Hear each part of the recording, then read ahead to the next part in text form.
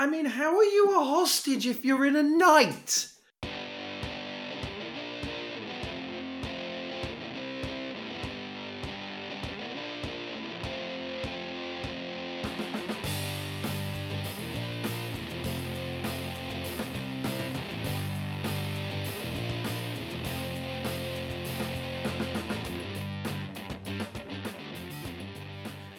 Welcome to episode 46 of the Narrative Wargamer Podcast, a non-competitive 40k podcast with a focus on fun, narrative gameplay, as well as hobby news and our latest hobby projects. I am Tony Rhodes, and tonight I'm joined by Daniel Foley. Hello, it's me again. And Darren Wright. Hello. As always, before we get started, you can find us at Narrative Wargamer on Facebook, or you can follow us on Instagram at Narrative Wargamer. You can also contact us via email at narrativewargamer@gmail.com if you have any questions or if you would like to join us on a future episode. If you want to support the show and help us grow, you can do so by joining our Patreon from only $2 a month. As a supporter, you can listen to our bonus episodes on Patreon and gain access to our patrons-only group chat.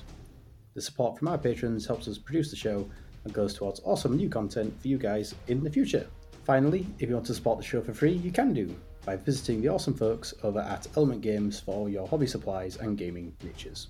Just use our affiliate link below to visit their web store, and that way any purchases you make will directly help support the podcast.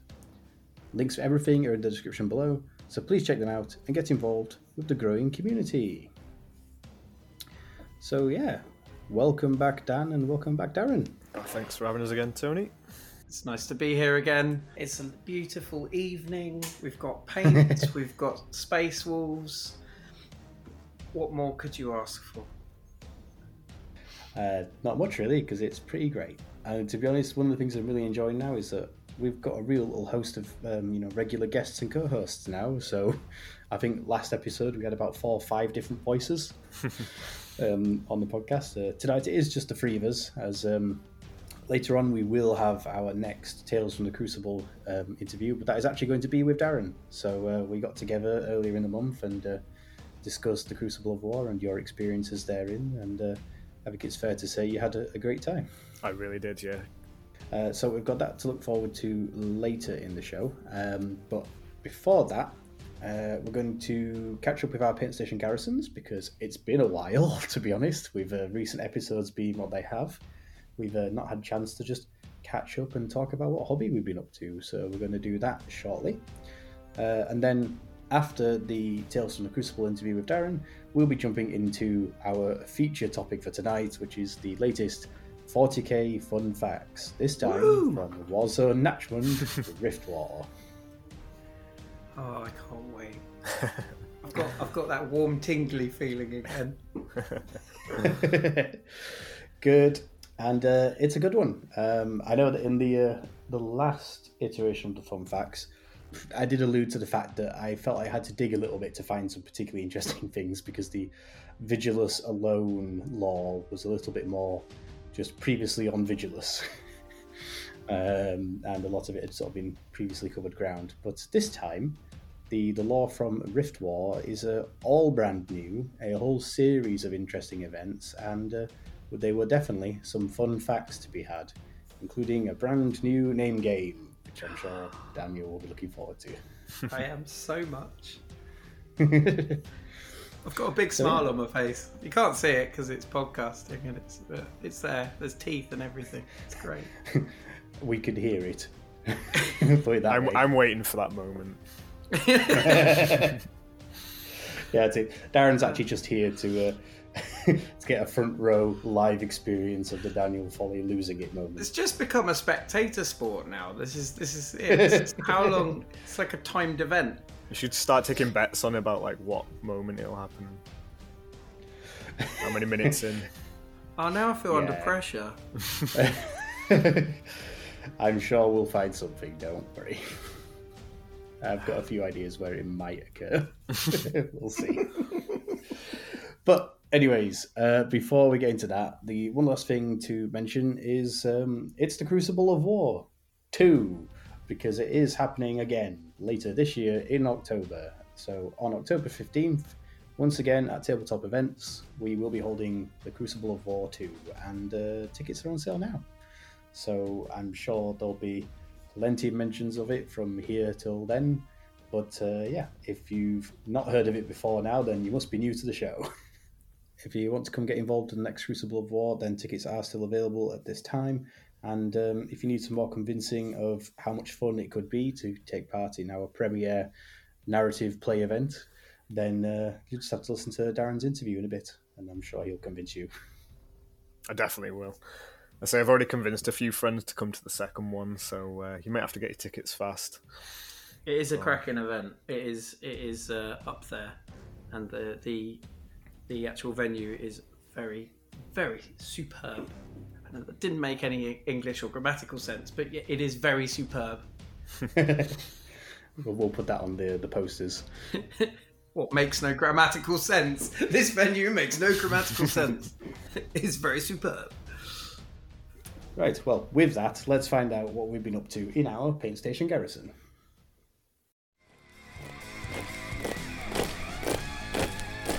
Paint Station Garrison.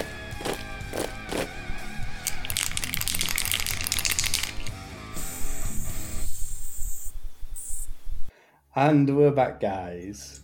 So, yeah, it's time to catch up on what we've actually been doing in our Paint Station Garrisons, because, as I say, it's been a little while since we've had a chance to catch up and see what people have been up to. So, Dan, why don't you start us off with what you've been working on? If that is, you've been able to contain yourself after various Imperial Guard reveals. I mean, yes. I mean, can we just take a brief pause for Ursula, who is quite stunning, except with the weird French helmet thing. I'm not so keen on that because it looks like it's based on a French World War I helmet. Not the best. Anyway, regardless, currently I have been doing a commission of 33 guardsmen, which has been fun. Did you commission yourself to do them? No, I didn't commission myself. Someone saw my guardsmen and went, "They look good," and I went, "Yeah, they do look good." And they take 8. Oh, I've got to do more guards. No, that's all right. That's not been too bad. That's going quite well. But my pride and joy, which I shared on the group not so long ago, is I've currently just finished 1,000 points, which I'm staring at right now, of Space Wolves, which confuses me slightly because I feel quite dirty about doing them because I've never been a Space Wolf fan ever, and I just one day picked up. It's with the Indomitus box actually, and I thought, do you know what would be really a great idea is to convert every single model in this box set to have a wolf pelt. That wasn't a good idea. So it's a spectacular looking idea. Yeah, it looks amazing. I'm really happy with it, but yeah, I wish I hadn't done it now. But yeah, no, they're looking good. I'm kind of going. So the idea behind the army is, as you know, I always like to have some sort of theme when I make these armies. Is that it is it's Ragnar's company, but Ragnar, isn't it? Yeah, Ragnar Blackmane. He's busy. He's kind of doing the Ghazghkull thing at the moment.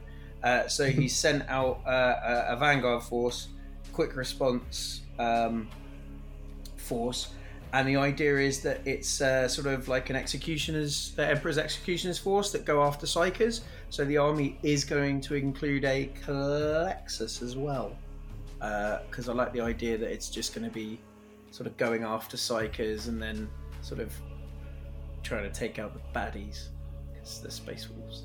Yeah. But yeah, that's the. I'll put, there will be more models on the site. Apart from that, more second edition stuff, terrain, and Adeptus Titanicus, which is a cracking game. As I was just listening to the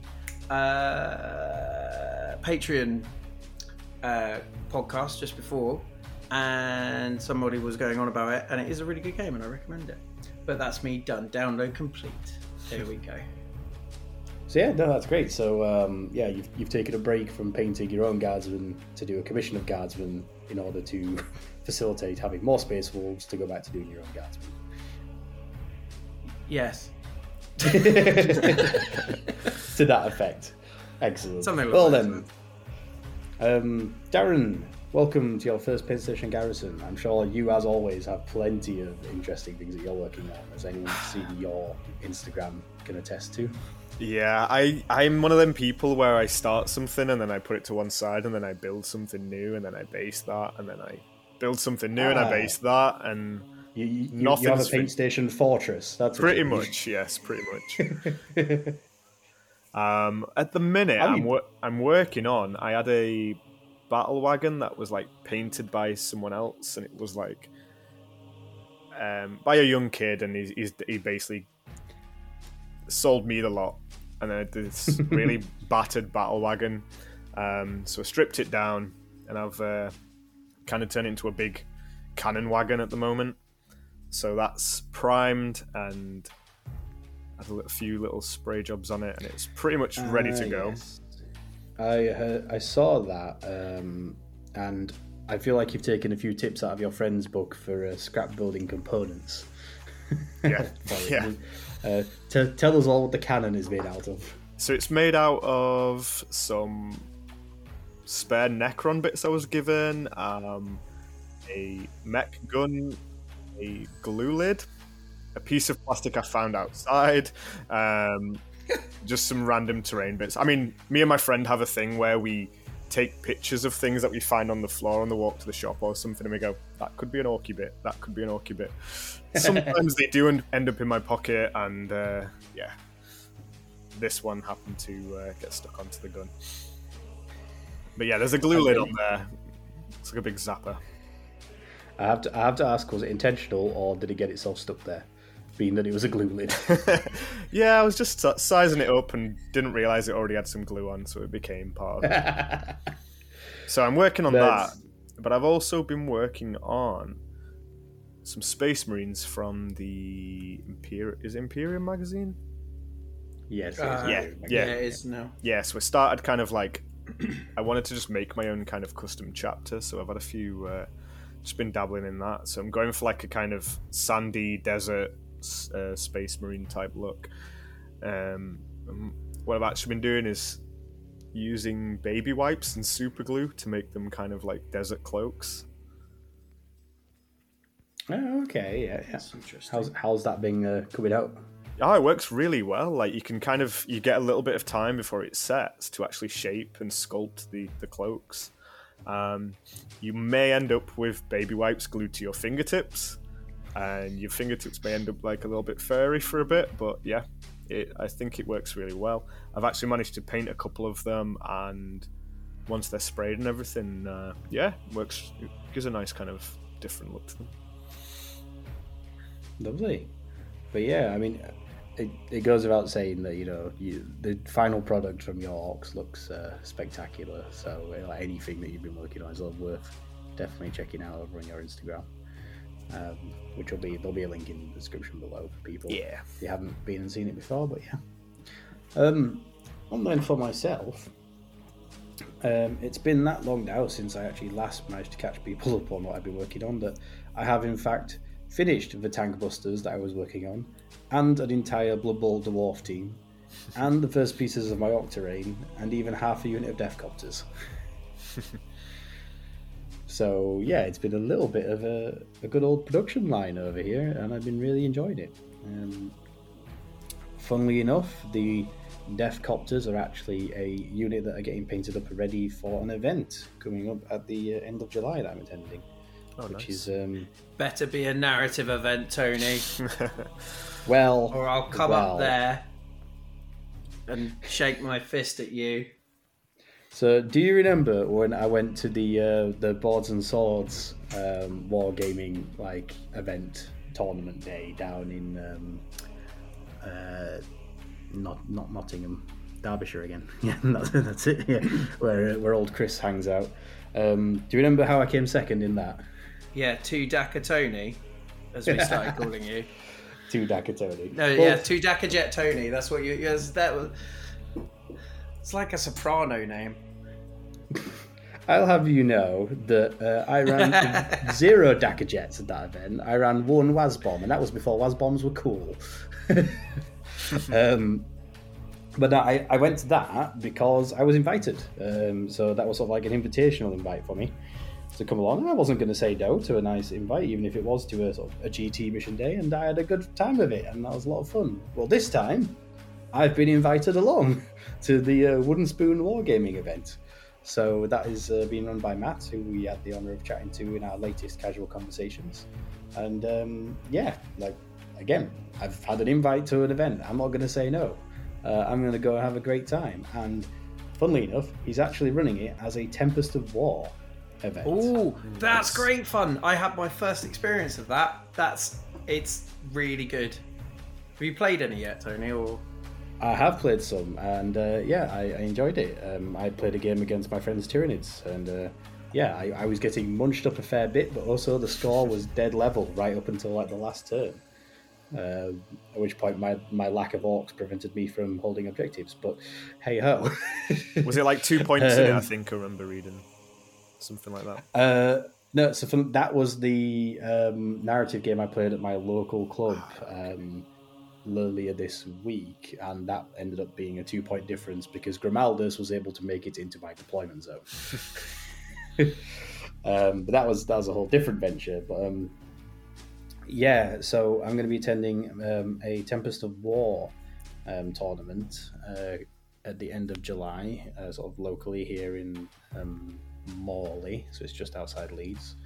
And I'm going to be taking the Death Skulls, and I need some Death Copters painted up because I need units capable of deep striking, essentially, and units that have some more rockets, because Armour of Contempt is a thing, and needing some decent AP is vital, because earlier this week was, again, my first experience playing against Armour of Contempt, and does it make it difficult to crack those Space Marines. It is horrible, isn't it? I think it feels right. Yeah, I quite like it. Yeah. Like, I feel like it feels thematically appropriate, and I like it as a rule. But it definitely adds some new tactical challenges to overcome, and hopefully my Death Copters are going to help me do that. Yeah. But yeah, the fun thing is that I've decided basically to try and build a list that's going to be all about making a Gorkanaut work. Like anything and everything that can somehow provide some sort of circumstantial bonus or benefit that can be funneled towards improving the effectiveness of the Gorkanaut to a point where it will do hopefully noticeable things in the game has been considered. So Tony, you're going with the same logic that I went to your event, which was I want the thing that's rubbish to work. Is that the Yes, exactly. Yeah, I'm taking the big stumpy robot that doesn't have a natural inbuilt invuln, and the one that has a lots of bullets and no energy weapons. And I'm going to make that one work. Good man. And I'm going to do that through combinations of things such as luck. Well, it's funny you say that, because I was going to say like things like the opportunistic Warlord trip, the Death Skulls, so that I can farm more CP into making the Gorkanaut work better. I'm going to have a big mech of the Death Skulls relic following behind it, repairing it as much as it possibly can every turn. I've even got a Warbanner knob who's going to be running around to give it +1 to hit in combat, because the Warbanner applies to all Orc units, not just the core ones. Like, I'm literally pulling out all the stops to try and make this Gorkanaut actually operate. A fully operational Gorkanaut. Exactly. And if it doesn't, then oh well, I'm going to have fun with it, because there are other things in the list that do other things as well. But basically everything that can in some way, like even just marginally assist the Gorkanaut into just crumping stuff, then it's going to be doing that. So yeah, as such, these Death Copters are nearly done, and the Warbanner is the next unit on the paint station. He's all primed and he's in his 2-piece sub-assembly, ready to go, and hopefully once that's all done, I can return to working on the bits of Orc terrain that I've recently based and primed, and I've got my first piece finished, but specifically the 4 pieces that I'm using to create a display board to take this army to the event on. Nice. So that's kind of like the real goal, is once I've just got these last two like models finished for the actual units in the army, I'm going to spend the next month trying to actually put together the display board for it, and that's going to be really lovely to see, because it'll be the first time I'll have taken like a fully painted army on a fully painted display board to an event, and I'm just looking forward to being able to bring Orktown along with me. I've still yet to do that. I've still yet to make a display board for any of my armies. I think they are very nice. When is it Adams? What Genestealer Cult one was gorgeous at the event. Yes, with the lights. it was. We have to find a dinner tray to steal. Yeah, I mean that's I've, usually. So what I've got is I had an old IKEA photo frame, like a big one. Oh yeah. That hadn't been used for anything yet. And that has now been repurposed as the display board, because I've basically filled the frame in with some sheets of like MDF and like glued them in place, so that the board actually has like a black frame edge to it, but it's a solid sheet surface that I can then texture up and put terrain on. Oh, that's a great idea, actually. May have to build one myself. So yeah, that's what I've been up to. But speaking of events and attending them with gorgeously painted armies, I think it's about time that we move on to our next Tales from the Crucible. You kids listen up now, and listen good. The boss has got a message for yous all. It looks like some of the boys have been joining the war before they got themselves a proper paint job. How are you kids supposed to get any proper crumping done without a lucky blue chopper or dead flashy shooter, eh? The boss is going to be breaking heads if he captures any of yous without a proper paint job. So get your ugly hides to the paint boy over at Narrative War Painter. He'll fix you up good and proper, you hear me? Right, get out of here. Narrative War Painter is now open for painting commissions. Specialising in good quality, army-wide standards, you can get a quote today by contacting me at narrativewargamer@gmail.com to discuss any potential hobby projects, and so I can help you conquer your hoard of grey plastic. You can also check out examples of my work over on Instagram at narrativewargamer. What did I say? Right, you kids. Get your loot in the truck and zog off to the paint boy. It better be redder and faster when you get back. And make sure to tell him Red Tooth sent you. You might get something extra special.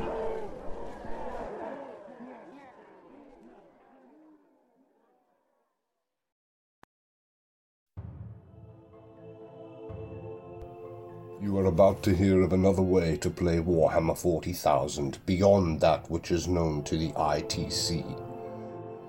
A gameplay experience not only of victory points and match results, but of narrative. A tale of deadly battlefields, tactical challenges, and narrative scenarios.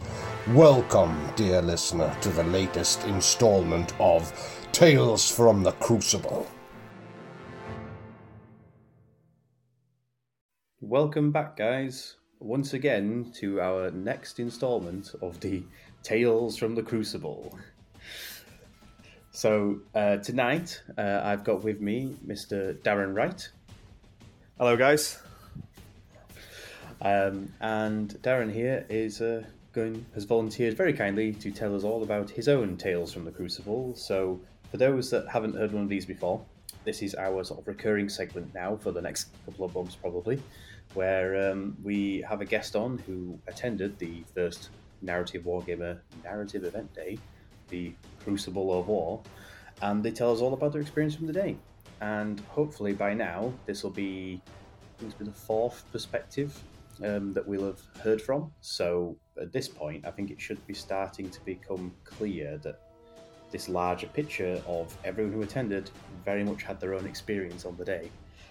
And Darren here is going to take us through his sort of insights in all of it. So welcome, Darren. Thank you for coming on the show. Thank you for having me as well, Tony. Really appreciate it. Like I say, it was a great day and I'm super excited to talk about it as well. Excellent. So, I mean, like my first question really is, how did you hear about it? You know, so the Crucible of War was sort of formally advertised from about January, start of this year, but had been a bit of a more nebulous concept across the show and the podcast grouping and everything for maybe a month or two before that. Yeah, I find out about it because I follow yourself online. Obviously, I follow anybody who paints orcs. I follow on Instagram. So I started off there. Found you did a podcast. Really started listening. I think one of the first ones I listened to is when you did a breakdown of the new New Orc Codex. Yes, Orcs on Crusade. Yeah. So I listened to that one. Obviously, it was very relative, and I was like just starting to get into playing Crusade at the time as well with my friend Elliot. So I listened to that. It got me super excited for Crusade, and then I actually did a dive back and listened to a few back episodes as well. And from there, obviously, you mentioned the Crucible of War, so picked up on it that way. Awesome. So you've alluded to there that you're an orc player yourself, and you brought Bad Moon Orcs, was it? Or I did, was yeah. It, did you play them as Bad Moons? I can't remember. I did, mate. Yeah. Played them as Bad Moons. Yeah, because you have some spectacular-looking orcs yourself. Thank you very much, mate.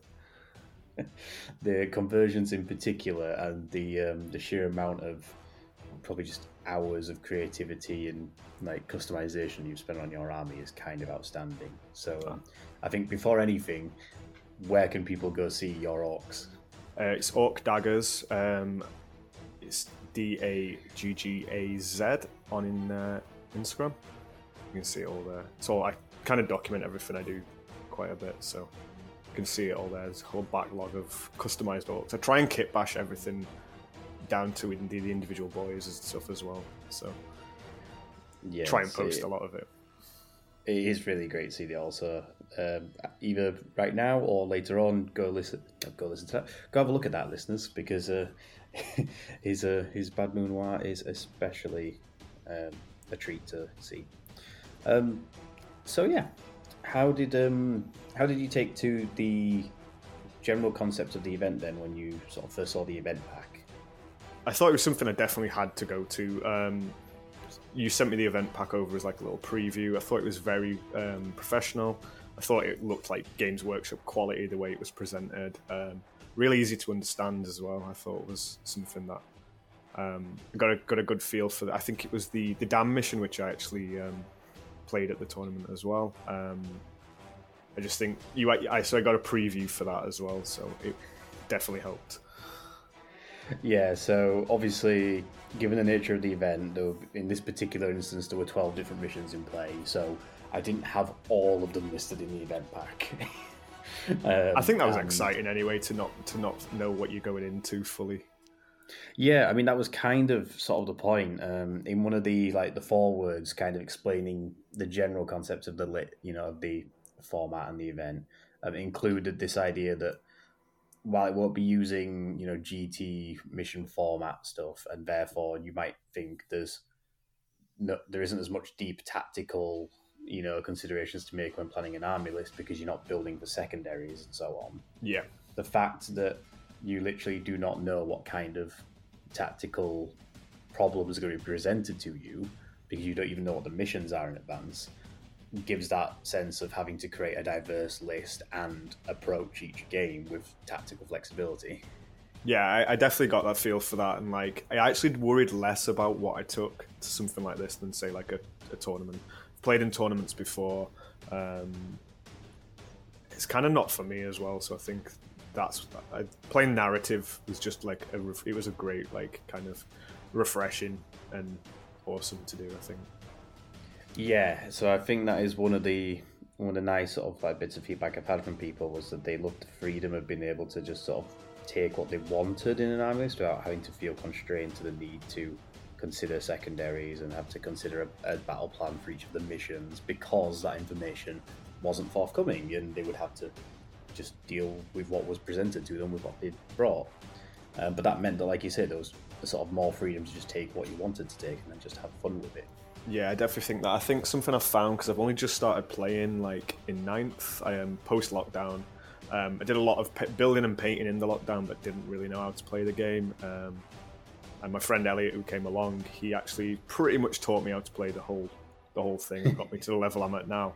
A lot of Crusade did that. But Yeah, I just found when I've played in tournaments, there's so many different rules to remember, especially when you're fairly new to it, you know what I mean? And also it's just the noise, the different atmosphere, and then you've got secondaries to remember things. So, yeah, again, not having to worry about that. It just took a whole weight off the shoulders and just made the whole day a lot more fun. I definitely think, I literally think it's the best way to play Warhammer. I think as a child, it's when I saw the tables with the whole scenery, things like that, I think I wanted to imagine these big events happening, and you made it possible, you know what I mean, at this event. So it was great.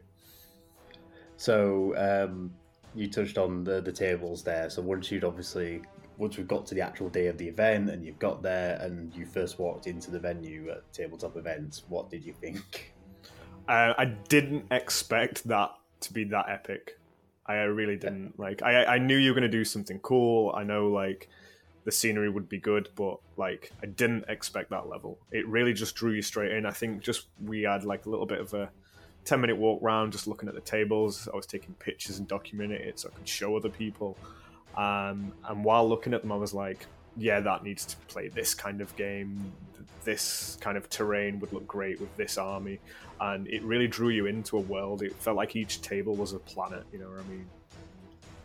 Yeah, I'm glad that came through, because I didn't want to just run an event for the sake of running an event, you know what I mean? I didn't want to just get people together to roll dice to, you know, have a day of playing 40k and come out with a winner on top sort of thing. Mm-hmm. What I wanted was to give people these opportunities to create these stories and these experiences. And while there are, you know, plenty of reasonable and, you know, good quality local gaming stores and clubs and other things that can put on, you know, a number of tables with L-shaped ruins and hills and, you know, some forests and all the rest of it, that's great for that sort of stuff. But of course, the next level that tabletop events really had available to us was what just kind of brought this together, because I thought, this is what I want to do. This is the level of basically quality and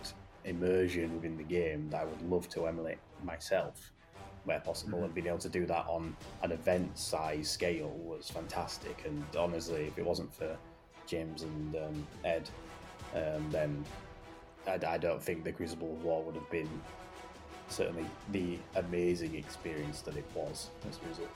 I think you could see it in the building, though, like the fact that they had so many armies on display, the amounts of terrain they had in there, things like that. I think it was definitely the right kind of pairing to make your kind of vision. Because like I said, I'd heard you talk about it on the podcast that you wanted to do this kind of event. And I kind of, just from listening to your passion talk about the missions, breaking down Crusades, some of the more like the narrative play kind of styles that you described, is like, I expected that, but I didn't expect that terrain, you know what I mean? It really brought it, like say, your vision to life. It was awesome. Excellent. And like I say, while it's somewhat been my vision, the aim has been that ultimately it's your experience, you know, your enjoyment for it. Because again, maybe I don't quite have the sheer catalogue of stuff that tabletop events have available, but certainly that style and approach to the game and like these missions and this way of just playing it is how I personally tend to play all my 40k. Mm-hmm. And that's just what I really want to be able to showcase to people, to be like, hey, look, this is how I play, and I think it's pretty cool, and I think there'll be other people out there who would enjoy it. And it seems to be that was the case. Oh, definitely. I think you posted one on Instagram recently where it was you versus the Tyranids, and I think just the fact that you'd set up a scene where it felt like it was orcs versus Tyranids in a jungle planet. There was rocks everywhere. It didn't feel that very kind of like symmetrical, like matching terrain on both sides or anything, you know, kind of like there is an imbalance, but the imbalance gives you that kind of, that you are on that world, and that is how a war could be, you know what I mean? And like I say, I've seen it in your games and when you document your own games. So yeah, it was great for you to share that with other people. Awesome. So I guess we'll get on to the first part of this then, really, which is talking about your first game. So funnily enough, your first mission was the orbital extraction mission, which was one of the example ones in the mission pack. So, like you said, you sort of had a passing familiarity with it, I suppose, going into it. But as I've sort of spoken to other people on the show since, I think the first mission for people is sort of the biggest like paradigm shift when it comes to what they're used to when it comes to playing a standard game of 40k versus the Crucible of War format. And that's because, first of all, there's that mission briefing period in the schedule, and the fact that, go play your games, cool, but now you actually need to spend 5-10 minutes with your opponent reading what you're actually going to be doing. How did you find that? I thought it was great having that little bit of time. It also just gives you time to get to know the opponent that you're taking on. You know what I mean? You both stood around reading the rules together, having a little chat, and it's kind of like a little icebreaker as well. You know what I mean? Especially when you're playing against people you don't know, you're going to meet them for the first time and find out what they're like. So yeah, just having that 10 minutes was great, and it was fairly simple as well. Do you know what I mean? Like you had to familiarize yourself with the rules.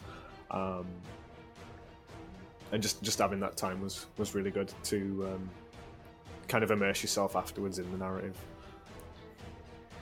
Yeah, so I suppose in a funny way, because you were you'd have been one of a few people who ended up playing one of the example missions in their first game. I suppose the complete surprise of like, ooh, what's this I'm doing now, would probably more been in your game too, perhaps. Definitely, but, yeah. I guess we'll catch up with that. I didn't expect to get that mission, you know what I mean? And I looked at the mission pack, but I didn't kind of like read it too much that I would be like, I might get this mission, you know what I mean? I wasn't sure what I was going to get, so I still had to refresh myself on the day to be able to play it anyway. So it was still a bit of a surprise. I think just the terrain and the board itself was really surprising as well, because it really put you in that. Because I'd read the mission, but I didn't know what the board looked like. But when you have these two massive towers with antenna coming off, everything like that, it really kind of like made me have to read the rules to understand why the terrain is like this. Yes, and I'm glad you mentioned that. So, in the Orbital Extraction mission, there's basically 2 objective markers which are sort of evenly spaced away from the center point, but along the line of no man's land, so they're the same distance from both players' deployment zones, and both players are attempting to reach these objective markers in order to use them to escape the planet, because they represent orbital lifts or escalators, as it were, or whatever teleport chambers in order to get up into orbit.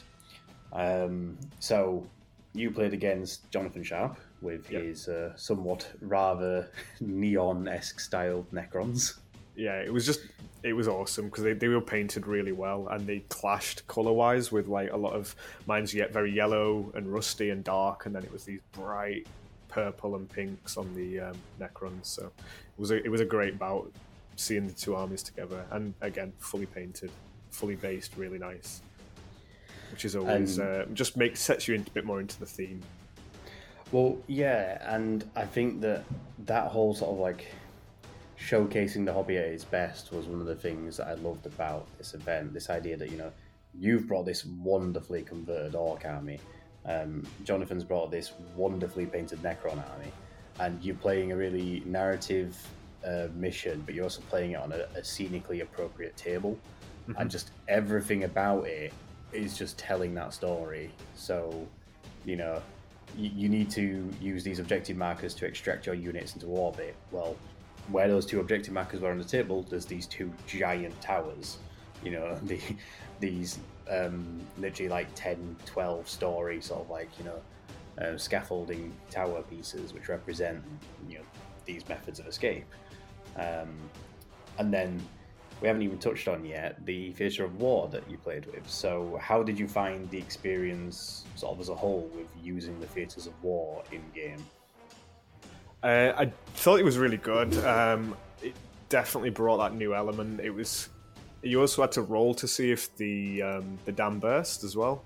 So you had the element of surprise. Is it going to happen? Is it not going to happen? I think I was the attacker. So in my head, because it was a narrative game, I just the idea of like my tank busters just kind of like shooting missiles off, because I brought a whole squad of tank busters, I think about 10 of them, just shooting missiles at the dam, and that when that roll finally came through where the dam burst, then it would be them who did it. Yeah. So this was the mission where the dam that's off the table sort of thing, out of shot, as it were. Yeah. When your various other forces have caused that to collapse, it then obviously floods through this flood valley. And basically units close to the centre line of the table end up taking a slew of morsel wounds, and various terrain gets swept away and so on. Which, obviously, if you were playing a mission where you could just hide in the corners of the table, might not be so influential. But when the whole objective of the game is to be heading towards the centre points to escape before the inevitable, dam collapse, it must just have created a memorable game. It really did. It definitely is. Like, I can picture it in my head right now. Just little events where it was like, because obviously with Necrons, if you don't take the squad out, they're going to come back. And there was some flayed ones coming towards me, and they were also sat on the objective, so I was really trying my hardest to take them down. And I think there was only a couple of them left, and then they happened to just escape. So they scored for the squad. And it just stuck in my head that they escaped just before the dam burst as well. Yeah, you can just imagine these, psychotic robots, draped in flayed skin, clambering up the outsides of this tower as orcs are trying to pursue them, but get swept away at the last minute by this, crashing flood. Yeah, and then there was the stipulation where once you've been hit by it, you couldn't move. Yeah, basically everyone gets pinned in place for like the following turn because of the fact that you just try to pick yourself out of the crashing floodwaters or the sort of like now mud lake that you find yourself in. Yeah, that was a great element too, because I kind of forgot about it, and then when it happened, I was like, my war boss was just sat out in the middle alone. I think he just took down a character, so he's just sat in the middle in a bike, just kind of like the idea of like a war boss just kind of revving his bike, and it's just stuck in mud, spraying mud everywhere from the tracks on the back. It helps me paint that picture as well. Like I said, just that kind of gameplay is exactly what kind of I expected from the event, and having a very kind of like imaginative, like pictorial brain, that's exactly what I got from it. And the Theatres of War definitely helped with that. So, again, in its various ways, this is quite a different format to, your GT stuff. So the two elements of sort of balance and fairness that people would consider in this is, one, the sort of methods of army building, and two, the scoring in the games. So obviously this has been played with power level as opposed to points. Mm-hmm. So all the lists are power level out lists, and scoring was based on like the mission's dictation of scoring. It wasn't sort of like necessarily progressive primaries and secondaries. There's some elements of that in some missions, but in this particular one, like, did you find that deviation from the standard format of determining, these factors was massively influential, or did it not really feel much different to normal and it just felt like a game of 40k? I think it did just feel like a game of 40k, but it made you want to play the narrative, you know what I mean? Like, as much as... Because if you escape, your unit's gone. It's kind of like they've died almost, but you score for it and you double, I think it was like a double the power level. That's how many points you scored. So it was quite interesting depending on what unit escaped to. But you had to kind of then take that unit out. You couldn't play them anymore. So I think with the Necrons, the fact that unit was so small and would have got taken out eventually anyway for being the last couple left, it made a lot of sense to escape them. But I think at one point I had my tank busters sat on it, or a full squad of boys that hadn't lost anyone, and it was a loss to my army to send them up, but at the same time you score, so you had to kind of make those tactical decisions. So it was interesting. So after the first game, you've had that first sort of experience with the format. We had our break for lunch. Mm-hmm. Everyone at this point, I think, had similarly, sort of it started to make sense, what they were going to do for the rest of the day and what they kind of were going to be in for. And I felt that at lunchtime there was certainly a bit of a big buzz going around because everybody was just enjoying being there. Yeah, I think everyone was really friendly. So I think I spoke to every single person at the event at some point. I actually got to meet people that I've spoke to on Instagram, people who've inspired me, like the orcs that were like very Vietnam style, which I love. I love seeing them, and it's inspired some of my own builds with my shooter boys that I've custom. So to see them in the flesh too, go around everyone's army, and that was the other thing is every single army was fully painted. There was no grey plastic, and not just painted, but painted beautifully. It was really hard to kind of just know who'd painted the best or anything like that when it came to times of like voting, things like that, because there was just such a good selection. So you mentioned you came with your friend Elliot, was it? Elliot, yeah. Yeah. Presumably, did you sort of catch up with him at this point to sort of discuss your first games and sort of see how it had gone? Yeah, we both went out into the town, just sat on a bench and like had some lunch and discussed our games and talked about tactics and just little events that happened. And I think his first game was I think it might have been the one where it was the big bridge. Elliot, the overpass, I think, possibly for his first game. No, Elliot's first game was the Break the Stalemate in the lava field. The lava field, that's it. Yeah. So we were just discussing that, and he was talking about the kind of the stipulations of the lava field. That's it. So yeah, that must have how did that sound? Obviously, like you say, hearing that the friend you've gone with has just played a totally different game and totally different experience to what you. I thought it was great, and I was like, I want that experience, and quite luckily enough, I did get that in later in the event, which I think as well, just hearing the way that he'd played it as well, and the things he'd done, I kind of took that forward into my third game. So it was kind of nice to because I did get excited for that, so I was definitely excited to get that later on too. Cool. So then you come back from lunch and then you're sort of going to start finding your second game opponent and table. And how did you find the sort of necessity to be assigned the roles of attacker and defender throughout the day? I liked it. I thought it worked really well. I think it definitely worked well in my second game.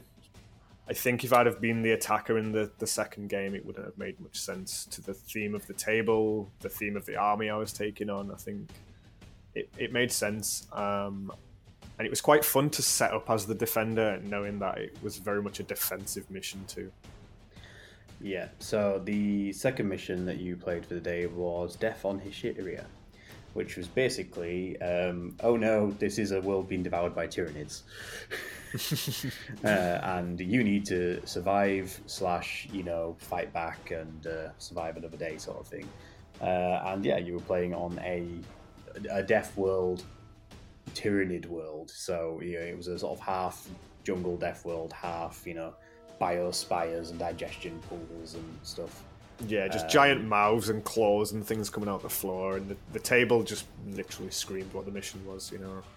I could picture it, like I said, again, it was like a worm eating an apple, and you could just see these giant mouths coming out the floor. And my opponent just happened to have Tyranids as well, so it made a lot of sense. Exactly. You say it just happened, but it might be that was a predetermined decision. It was a good one. I really, really enjoyed the game.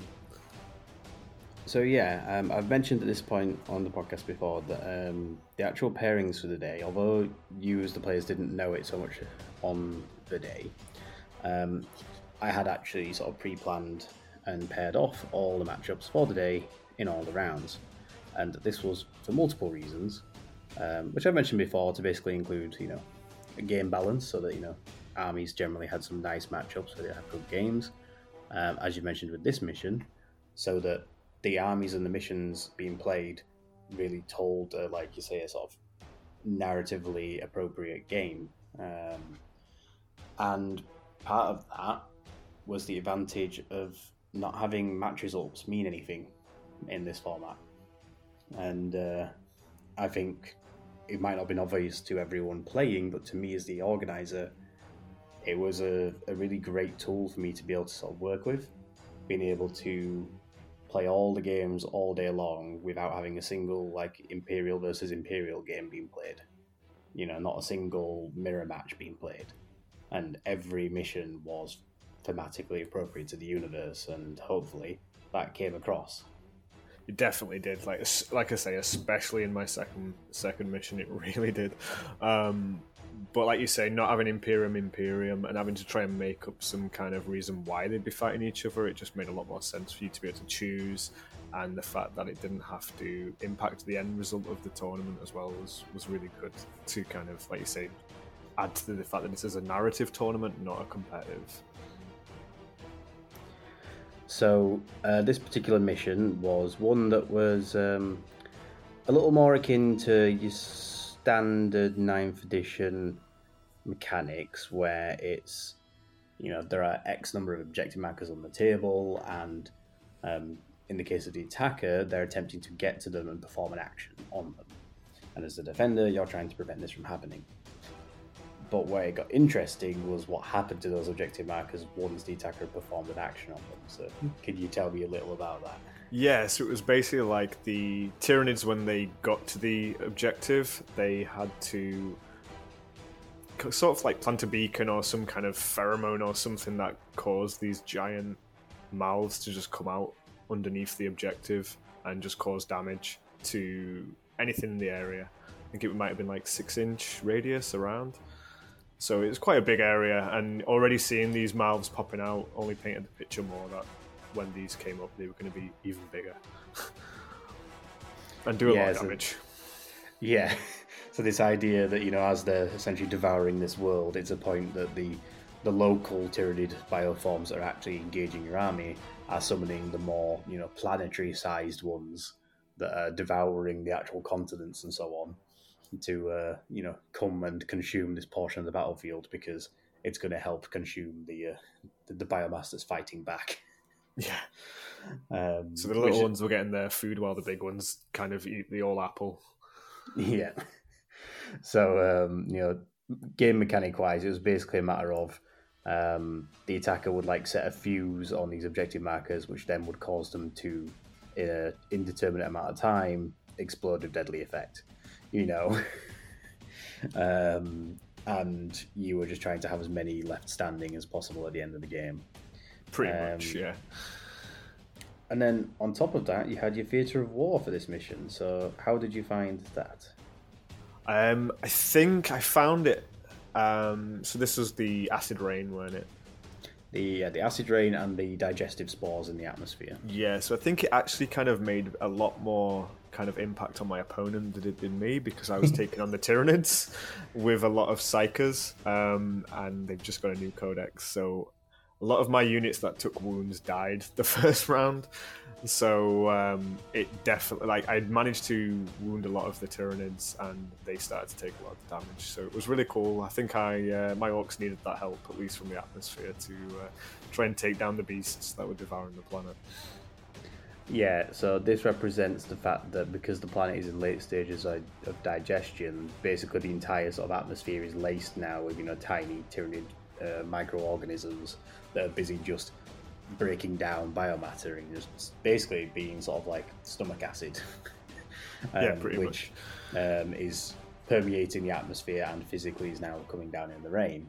And mechanically, what this did was that if any model had lost, had any wounds missing, you know, basically if it's wounded, then at the end of the turn on a 4+, it takes an additional mortal wound, because, you know, all these exposed wounds and injuries and so on are now being slowly digested and devoured and basically becoming infected straight away, sort of thing.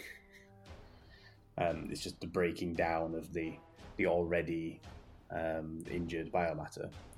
And additionally, the acid rain had a similar effect where it could either start pouring, and if it did, it could start in a heavier downpour, and units again would take mortal wounds from this sort of acid rain effects. I did think it was great. It definitely, like I say, it definitely just added more to the doom of the planet. You know what I mean? Just having the extra little theatre of war in there as well as the kind of like the objectives. Yeah, I think the sort of whole avoid getting injured in the first place, because if you do, then your death is going to start becoming inevitable. Yeah. Really sort of adds to that vibe. Yeah, it was definitely great. It definitely brought that. Again, it was another fantastic board that kind of made me paint the picture of all this happening too at the same time. So just jungle and again another great painted Tyranid army as well as my opponent. So would you say at this point that's basically a 2 for 2 on great gaming experiences? Yes, definitely 2 for 2. Even though I lost badly in this game, just the fact that it was a narrative tournament and it didn't matter that I lost, I actually think it made more sense that the Orcs did lose this because the whole planet was getting devoured. It made sense to lose, and I actually enjoyed it. And I'd never played Tyranids before either, and just to see them kind of not only devour the world but devour my army as well, it was interesting to watch. I mean, yeah, it's funny how sort of given that description and the sort of enthusiasm you were just talking about for that mission for the last sort of 5 minutes or whatever, I don't think anyone listening to it would have taken away from that. They would have guessed that technically you kind of got, pulled apart. Oh, definitely. For that game. Yeah. Yeah. I think I lost a Gorkanaut, a full truck with 10 tank busters inside, and my battle wagon and scrapjet were both half wounded. Turn 1. So I definitely felt like I was on the planet getting devoured. I was just going to say, and the fact that like I was very bunkered in by the end, it just kind of felt like my boys were trying to make the last stand. That I think ended up with like 2 boys by the end, just stood in this bunker, kind of shooting off Carnifexes. Yeah, and so what I like about hearing this is that despite losing this game and it feeling like a sort of an uphill struggle throughout, just given how the game played, as any game can sometimes go, it didn't diminish from your experience or your enjoyment of the game. And I don't want to give the wrong impression that because you were playing as the non-Tyranid army on the devoured Tyranid world against Tyranids, you were destined to lose that game. No, you weren't. Yeah. No. But just because you had what you would consider a bad game didn't mean it was a bad experience. You still had a great time with it. Definitely, I would definitely say that. Yeah, I enjoyed it so much. And again, just the fact that if it was a tournament and you lost, it's kind of like you're not going to do as well in the tournament now. Your rank is going to be kind of affected. Whereas in that, it didn't matter. And my opponent was really great. He was a nice guy. We were having a good chat. While my Orcs were devoured, it didn't matter. It didn't matter to the end result, and the narrative of the game just made sense. So it made that well more kind of like just soften the blow of a loss. It didn't matter. Like it didn't mean anything, but it was a ton of fun. Oh, definitely, yeah. I'd say it was just as enjoyable as my first game. But a completely unique experience, it wasn't like I was playing the same kind of thing again. Great. So then, to sort of round out the day, we got onto your third game, and as you've mentioned, this was the Lava Field mission, the Break the Stalemate. So this is one that, at this point in the last episode, Daniel Foley talked about this mission, as this was one of his that he played on the day. Mm-hmm. And this is the effectively like tug of war with the line of no man's land objectives, whilst there's the encroaching flow of lava that's slowly devouring the table as the game plays out. Mm-hmm. On once again a very spectacular board, which I hadn't seen that one in ahead of the day. I just had asked if possible if they could do some sort of volcanic themed table, and it really was spot on for what it needed to be. Yeah, it was the darkest table. I felt like the planet was covered in ash. The atmosphere, you can imagine, was just smoky and thick. There was very little kind of colour to the scenery. Like I say, the rocks were very dark, except for this striking kind of lava. And I just happened to be taking on Blood Angels as well, who were painted like an orangey red, so they really added to the look of the kind of the whole game. The classic second ed sort of paint scheme for Blood Angels. That was a brilliant looking army. Yeah, it was great. It was a great opponent as well. Definitely, I really enjoyed the mission. I just think just seeing two kind of really bright armies as well on that kind of like stark black background as well, just really looked really cool. So, how did you find you were in your stride of the event by that point? Because this is the third game. You've got used to this idea now of playing with Theatres of War. Did it sort of feel like it came together a bit more intuitively maybe by the third game? Yeah, definitely, yeah.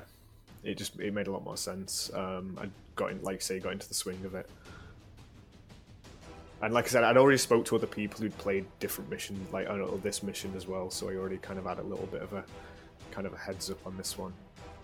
Well, so it's funny how I gathered by the end of the day that, talking to people, they'd really enjoyed this idea of trying to almost piece together the puzzle that was the mission sets, because between rounds and stuff, they'd be talking with their friends and they'd be going around and looking at the tables and having a glance over the mission details, because like your mission details and scoring and your Theatre of War were printed out there on the table for you to reference as you're playing your game, so there's no flicking between books all the time to try and find this information.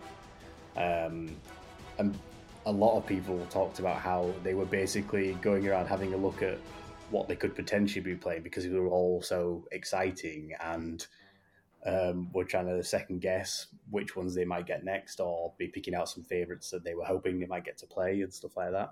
Yeah, I was doing that myself. I was looking at the one next to the lava one, actually, where it was like a desert planet, and it was very much kind of like mixed deployment.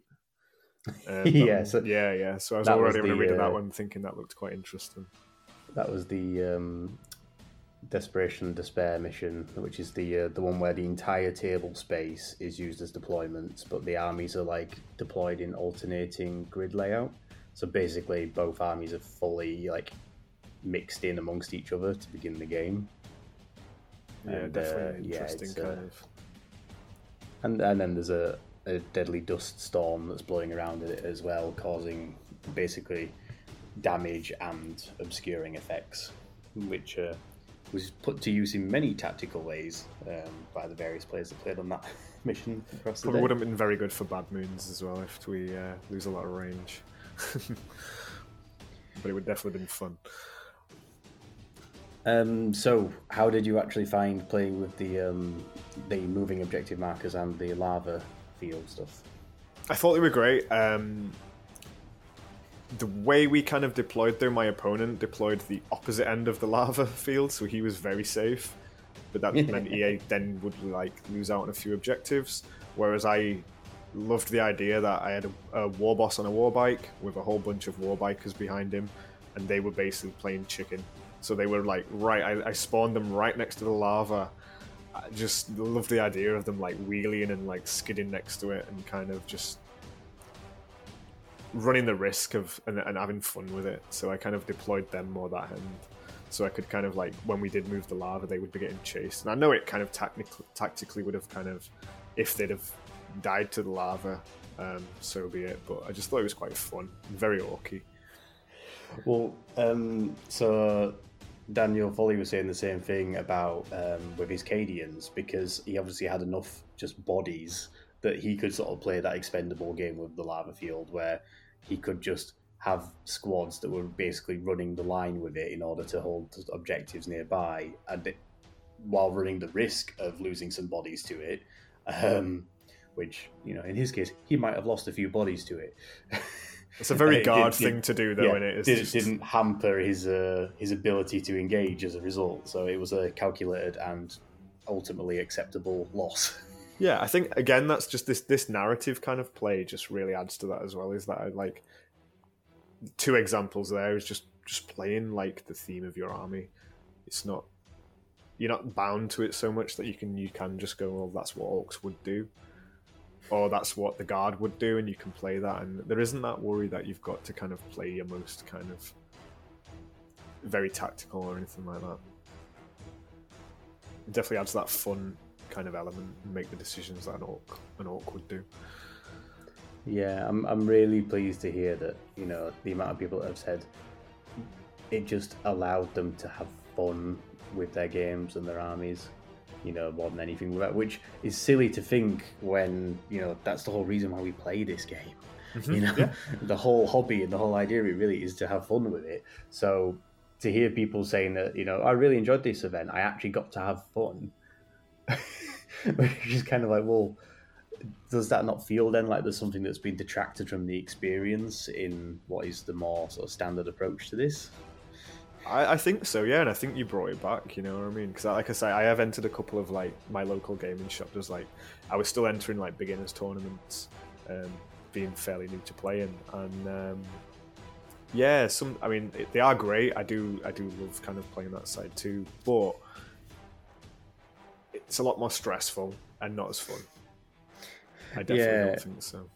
Like I say, I definitely don't want to detract from, you know, the offerings that, you know, GT mission tournaments have, because there's definitely enjoyment to be gained from having a, you know, a real sort of tactical duel with someone, you know, to try and come out on top in this game. But sometimes, in so many ways, I just feel like that is often the only option available to people. And it's not that I don't want people to not enjoy those things. I think they're totally valid, but it's nice to actually be able to offer something else as well, so people have options. And if people want to come to, you know, a crazy, you know, narrative format where orc bikers are racing ahead of lava fields because that's just going to be fun, then they can do. Yeah, exactly. I think there are people as well who just kind of aren't as competitive or something like that, but still want the experience of a tournament. And that just kind of getting to meet new people, see new armies, not necessarily playing the same people all the time and stuff. And I think that's the option for them if they want to have fun and still get the experience of a tournament without having to compete. Yes. Yeah, I definitely think it's brought that too. For like I say, I don't mind competing. I can be quite competitive, but I also like to have fun. But I know there's people out there that just not into the kind of competitive side and can't like get anything from that, which I think they would definitely benefit from, like a narrative tournament. I think other people say like someone who's really interested in lore as well, things like that, where it's like they play for the lore. I've got friends like that where they're very much like they won't play the most tactical army. They might bring like, say, scouts or different units that are not meta, but they'll bring them because they love them. They love playing that unit and that idea, and I think this tournament's for that kind of person too. Wonderful. So to sort of round this out then, you know, towards the end of the day, you've played your 3 games, you've sort of got to experience everything that the Crucible of War is. How did you find the sort of, you know, the wrap up and the sort of like award ceremony at the end of the day? I thought it was great. It felt very friendly. Everybody was happy for everyone.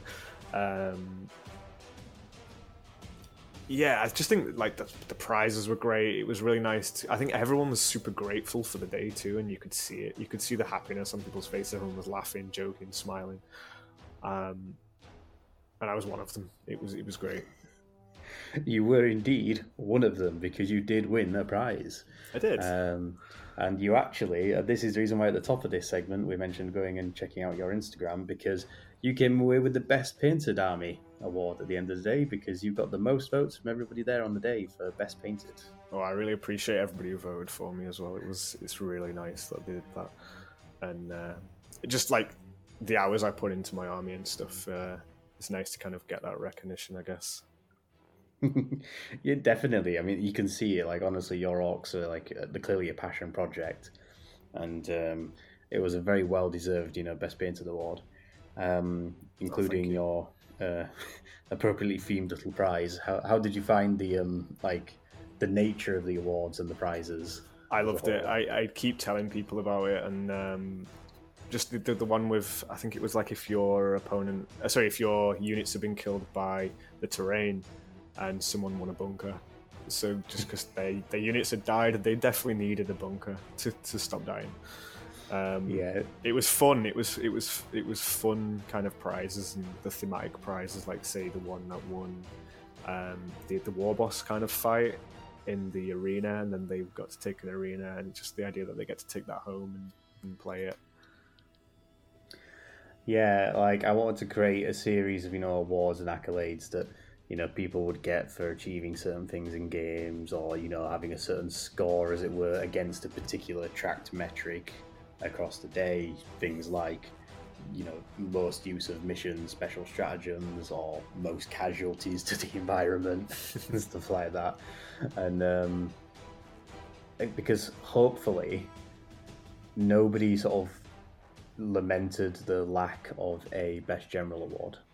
Mm-hmm. Like, that's one thing I was hoping for, is that at the end of the day it didn't feel like there was nothing to be achieved or won or celebrated, but at the same time hopefully no one was sat there going, well, I won all 3 of my games, and I kind of wish there was a best general award. I have not had any feedback in that respect as a negative, so yeah, I wouldn't say it was a negative at all. I think the awards were just so fun, and it just kind of added to the mood of the day, that everybody was already happy, everybody was already kind of stoked that everything had gone that way. And like I said, I was happy with all 3 games, happy with everyone I met there. Still in awe about the just the work put into it as well. And one thing I forgot to mention earlier was just the fact that you said that you printed out the things as opposed to having to dive into books and stuff. I've had that at tournaments where not everyone has the book and you're sharing it. It's very stressful sometimes when you don't have the thing you need to start your game. Just having it printed out as well was just made things super easy. It was the work you've put in, you could see it. Do you know what I mean? And it definitely made it kind of a lot easier.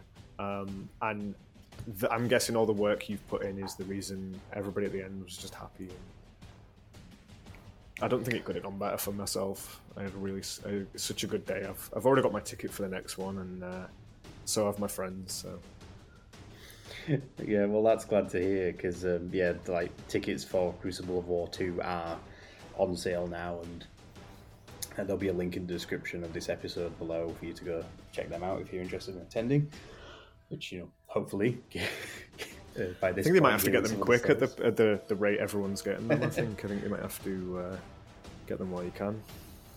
I mean, so the event is Crucible War 2 will be taking place on October 15th. Once again, at Tabletop Events, because I can't imagine going anywhere else at this point to host it. But yeah, like I'm looking forward to seeing returning faces, because as sort of mentioned in the last couple episodes, the one real unique feature of this event is the replayability it has for the individual, because we could run the exact same event day with the exact same attendees and the exact same missions a second day, and everyone would play different missions again. And I mean, I'm going to have additions into it. There's going to be more missions. There's going to be, some sort of evolutions of the event, but I wouldn't even have to do that, and there would be inherent replayability there for people. So hopefully when you're at the next one in October, you'll have just as a varied and just as an exciting time. I say there's definitely some tables I'm looking forward to playing on. I mean, like I say, there's so many other options that I didn't even get to play this time. I'm sure the 3 games I'll get in the next one will be just as fun. So what would you say are sort of like your final takeaways from all this? You mentioned that, again, you travelled up with your friend Elliot, and presumably you travelled back down again with him at the end of the day. So what was that sort of experience like, sort of coming down from it all? Well, we had a 2-hour drive, so we had a lot of time to discuss Warhammer. Yeah, we were basically talking, because me and him have played a very big campaign of Crusade. We found that Crusade kind of, as much as I love it, and then like getting to level up your characters, things like that, we got to the point where everybody had a buff, and there were so many rules to remember, that we just played these narrative games, and we just got just as much fun, and just as adding the kind of the narrative, the story. We were talking about how we could take away what we'd played at the event to back home and the games that we're going to play in the future. So we were talking about setting up terrain more where it did matter, that like say the towers, things like that, or just buildings where it may not be that balanced kind of symmetrical board anymore, but it'll add to the narrative. Maybe keeping like a narrative diary so we can play those kind of games where we remember that characters did certain things, and the kind of rivalries between them, but like in that more kind of thematic setting where events happened. And one I'm yet to play it, but like the one where it's the boss battle, it's like getting to do that at the end, where the two characters who've had this rivalry, so we were talking about getting to do that. I just think what we played at the tournament is what we kind of want to bring more to the games that we're going to be playing in future. So we definitely got a lot from it, and we're going to take a lot away from it. That's honestly just great to hear, because for me, ultimately, that's kind of the thing that I wanted to achieve with this. I mean, that's kind of the whole premise of the podcast as a whole, really, is trying to help spread this message about, discovering more ways to play. Because, again, just in case it's not clear to people listening to this now, but all these missions, all these theatres of war, all this that I've pulled together for the event, for the Crucible of War, while the sort of how it's come together has been, my own design, the actual building blocks, all the individual missions and the individual environment rules and all that, none of that is homebrewed.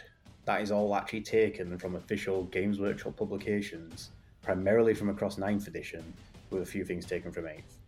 And it's just compiled and been paired off in ways that I've created these particular pairings of missions and environments and so on, and formatted my event around them.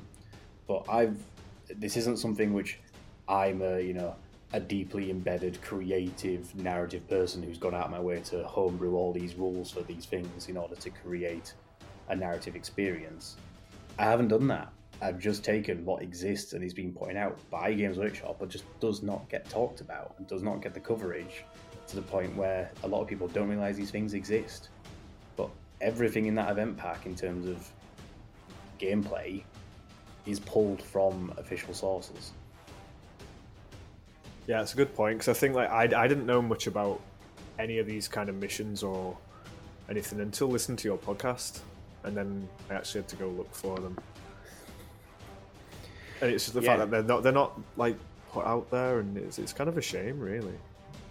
Yeah, I mean, unfortunately, until recently, when a lot of the Crusade mission packs have now become, unavailable from Games Workshop themselves, but hopefully, if you look for them, you might still find third-party stockists who have them at this period of time. And I do hope sincerely that we're going to see their return to the shelves at some point. But all the Crusade mission packs, there's a good 100 plus missions for 9th edition, which have been published and put out there, which have nothing to do with GT formats or secondaries or anything like that. And these things just exist and they're there to be played. But Games Workshop has, made them, they've sold them, and they've made them available to players. But there just isn't the same amount of community chatter and discussion about these. Every single time there's been a Warzone supplement come out, there's been a Crusade pack that's come with it, with the exception of Rift War, which is its own thing, because I'm genuinely sad that it didn't come with its own Crusade pack, but that's another issue. But every time there's been a GT mission pack that, YouTubers, content creators, podcasters have been talking about, every time there's been a new Warzone book and they've talked about the latest Codex supplement that's been in there, alongside that, here's a slew of 20 plus new Crusade missions, here's 3 to 4 new legendary missions from that Warzone, here's Theatres of War and environment rules for fighting in Charadon and Octarius and blah blah blah. But that just doesn't get picked up by the sources of community outreach in a lot of instances. Not all instances, there are others out there, like Masters of the Forge, another great podcast that do cover this sort of stuff. But between the Narrative Wargamer and them, there's few and far between, that sort of cover this stuff. Yeah, I just don't. I'm not seeing it very much. Like I do, watch people on YouTube talk about it, but it is very much about the competitive side. I think that's what drew me to your podcast, because it just really excited me. Like I said, as a kid, I always wanted to play these very narrative games. I would imagine my army in these worlds, and I think just you highlighting it, there needs to be more of that. And again, that's what drew me to the podcast in the first place. Just how exciting the kind of missions sound. And well, I'm glad that ultimately. Yeah, I'm glad that ultimately it's come full circle then and has achieved what ultimately I set out to do, because, yeah, sure, you discovering the podcast and listening to it, that's great. I appreciate the downloads and the listens. I'm sure you enjoy the, 2 hours of listening to us ramble about 40k while you're commuting or working or whatever. But ultimately, the fact that it has got you to a table to play games with this, source of stuff that Games Workshop does produce for narrative play, and has actually got you in a room with a bunch of other people who have been playing this narrative provided content from GW, and now are taking that experience away with you to your playgroups, to your friends. And like you've said, you've just talked about how you're thinking about changing up how you're going to play your regular day-to-day pick up and play games. That is the goal. Yeah, we've actually done that already. We've since the event, we wrote a mission pack where we kind of took and kind of tweaked little things, and we made just based on something that happened at the event as well. So at the end of my third game, my Gorkanaut was taken down, and I just happened to roll a 6, and it exploded, and it killed my truck, and it killed a load of Space Marines, and I was really buzzing. I think that was one of my favourite parts of that game, was just the fact that it's very orky, but my own thing exploded. So yeah, we wrote a mission after that where it was just every vehicle auto explodes, and it just happened to be a 3-way where everyone brought. I had a speed war, there was a knight list, and then there was a guard list with loads of tanks and a Baneblade, and when something died, it exploded. We basically wrote the idea that there was the atmosphere. If something exploded, it had to happen. And we played very differently. So luckily, I have a stratagem where I can careen my vehicles when it explodes. And everybody was kind of going with the kind of fluffy kind of play of it all. We did kind of bend the rules a little, but it was the fact that my battle wagon was pretty much dead. And everyone was we'll allow you to shoot your own vehicle. So I then shot my own vehicle to make it explode to cause a chain reaction. And everybody who was playing was laughing their head off at all these events and things exploding, and the guard taking out a lot of their own with their exploding tanks. And it just added this new element. Like I say, there was points where people were just laughing in tears. And I think that came from, playing at the narrative event and just kind of wanting that more kind of thematic and fun element to gaming. It definitely brought it to that game as well. That's honestly amazing to hear, and I couldn't ask for more than that. Like I say, ultimately, the idea of what this game can be in my head and my own experience has made its way to your tabletop, and I couldn't ask for more than that. So yeah, I think that is the perfect sort of note to end on here. So thank you, Darren, for coming on and sharing your experiences from the Crucible War. Oh, no worries, mate. Thank you very much as well, like I said, for organising the event and doing the podcast, because it has made gaming really, really fun for me. So I do really appreciate it. And you can see the hard work you put into it and stuff like the event and the podcast. So I'd just like to say thank you to yourself too. Well, thank you very much for those kind words. And no worries, mate. With that, we will jump back now to the rest of the show, where hopefully we are providing the exact kind of interesting content that you've just been praising.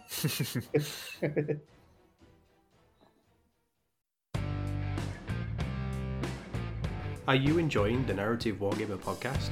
If you are, why not check out our community Facebook group at Narrative Wargamer on Facebook. We share our latest hobby projects in narrative battles and aim to grow a community for casual and narrative 40k players. We're always excited to see the awesome things our listeners are working on, and it is a great place to hang out with other like-minded hobbyists.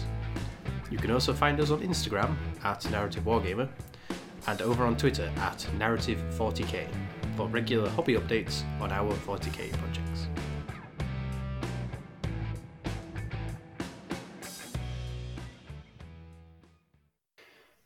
And we're back, guys. So welcome back to the rest of the show, and a thank you again, Darren, for that fascinating interview and wonderful time recounting your experiences at the Crucible of War.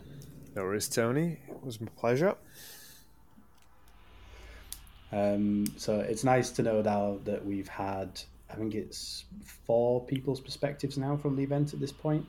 And they've got even more interviews lined up, so even more people are still wanting to come forward and tell us about their day, and I couldn't be happier to talk to people about it. So I'd say I'm looking forward to a few more of these segments in the near future. But the segment that Dan and Darren are here for tonight, and the ones that they are looking forward to the most, is our fun facts, and that is going to be our latest 40k quiz, where I once again come up with ridiculous concepts and ideas and pair them off with equally ridiculous concepts and facts from the latest Warzone book, and Dan and Darren here have to sift them apart and see if they can work out which ones are true and which ones I made up. I feel like I'm fighting for my honour after last time. I would like to point out, at least Dan has won. At least a Dan has won each time. So technically, I haven't lost. Yeah. You're now co-opting the successes of other Dans. Yeah, we're like a hive mind. We've said this. Fair enough. Well, hopefully Darren is up to the challenge of taking on the Daniel hive mind. I'll try my best. You don't have to try very hard. Don't worry. Well, in a callback to the last quiz, you'll be pleased to know, Dan, that once again tonight we do have our bonus 5 points awarded for the nobody knows answer. Oh, I love that round. So this is one of the questions tonight. The correct answer will in fact not be one of the presented multi-choice options, because the correct answer will be the trick answer of nobody knows, which includes in-universe, out-of-universe, you the listeners, us the hosts, and even the writers of the book. Like, nobody knows the answer to the question because it has not been specified. It has been left mysterious. But if you do know, leave it in the comments. I'll send it to you on a postcard. Yeah. Yeah. Self-addressed envelope. To get us a PO box specifically for fun fact. Somebody knows. Yeah, that should be the answer. It's not nobody knows. Somebody knows. But does anybody care? Probably not. Yeah. So yeah, both Dan and Darren tonight can at one point choose to make the guess of nobody knows as their answer instead, and who knows, they might be right. We've got a couple of rounds tonight, leading through the different phases of the events that take place in the lore from Warzone, Nachmund, Rift War, sort of revolving around Harken, World Claimers, Chaos Fleet, and its progress through the Nachmund Gauntlet as it attempts to reach the Sanctus Wall down at the galactic southern end of the Rift. So, yeah, it's some interesting stuff to come up, and as always, there are some particularly fascinating and ridiculous facts in here. So, if it is the first time for anyone who's tuning in, and it's the first time they're listening to one of these quizzes, I'm going to present multiple choice answers to each of these questions, and Dan and Darren can choose any of them or the same as each other as to which one they believe is the true fact, and pick it out from the false ones I've made up. We're going to tally up the score and arbitrarily see who knows their best fake facts from real facts. Nobody knows.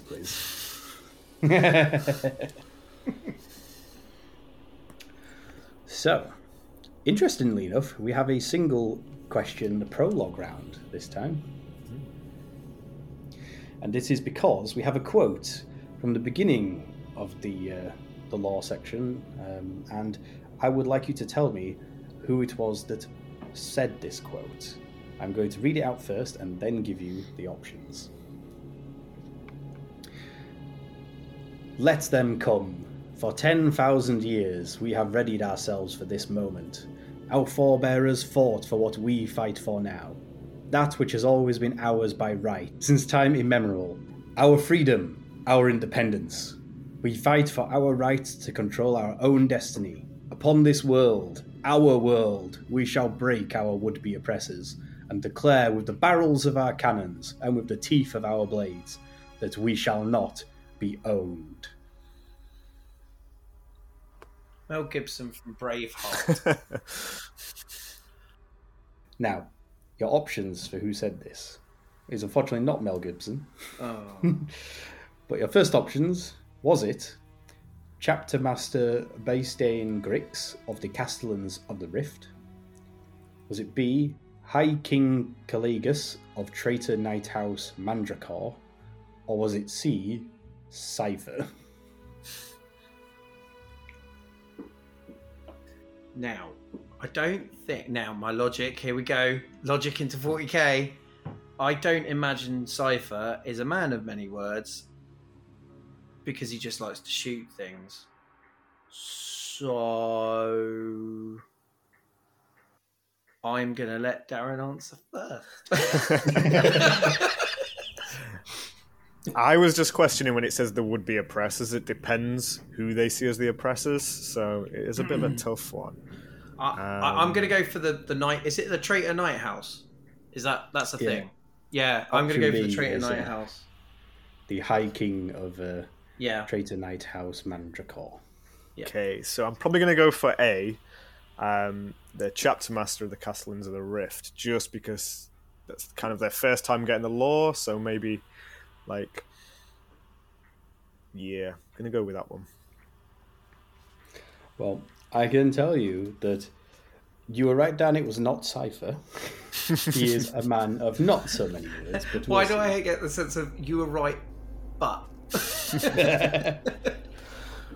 Well, it's funny because actually you are right, Dan. It was High King Caliticus of Traitor Nighthouse Mandracor. He's referring to the Imperium as the oppressors. There you go.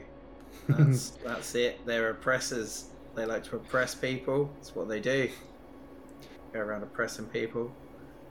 You'll also be interested to know that a fun fact about the fun fact quizzes is that so far, in every single quiz, Cypher has been an option for one of the questions in every quiz. I did not know that. He gets everywhere. He does. And the funny thing is that at one point, one day, it's going to be the right answer. And that's what's going to throw people. I don't know when it's going to be the case, but he's going to pop up at some point. So yes, well done. It was the High King of the Traitor household. Which leads us on to our proper round one, which is all about the Siege of Darovar. Now, Darovar is the house, is the homeworld of this particular traitor, Chaos Knight house.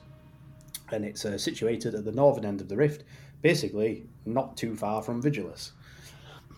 And essentially, it was the first stop-off for Harkon on his approach through the Rift, because at the time that he was able to set off from Vigilus, it had been under siege by the Castellans of the Rift and various other Imperial forces that were attempting to basically destroy this traitor household, because they were proving to be, a significant linchpin for traitor forces within the Rift, and they needed to be removed. So, first up for our questions then regarding the Siege of Darovar. We have a little bit of back history about the actual household. So, originally siding with the War Master during the dark days of the Horus Heresy, House Mandracor quickly withdrew to their homeworld shortly after the War Master's defeat. Beginning to fortify Darovar against the expected Imperial retribution during the Scouring, How did House Mandragora plan to evade Imperial retribution? Was it A, the High Kings enforced a strict policy of isolationism, forbidding anyone from leaving the planet and hoping to remain anonymous and hidden? That's the equivalent of knights putting their hands over their eyes going, "We're not here. You can't see us." Basically. Basically, yeah. Option B, they planned to play dumb and act as though they were unaware of the events of the Horus Heresy and had always been loyal to the Imperium. What heresy? Don't know what you're talking about. Yeah? Dave, you know about this? No, I don't know about this heresy. What are you talking about? Jeff? No, I haven't got a clue. Don't know what... Horus who? Never heard of this Lupercal bloke. Harris heresy?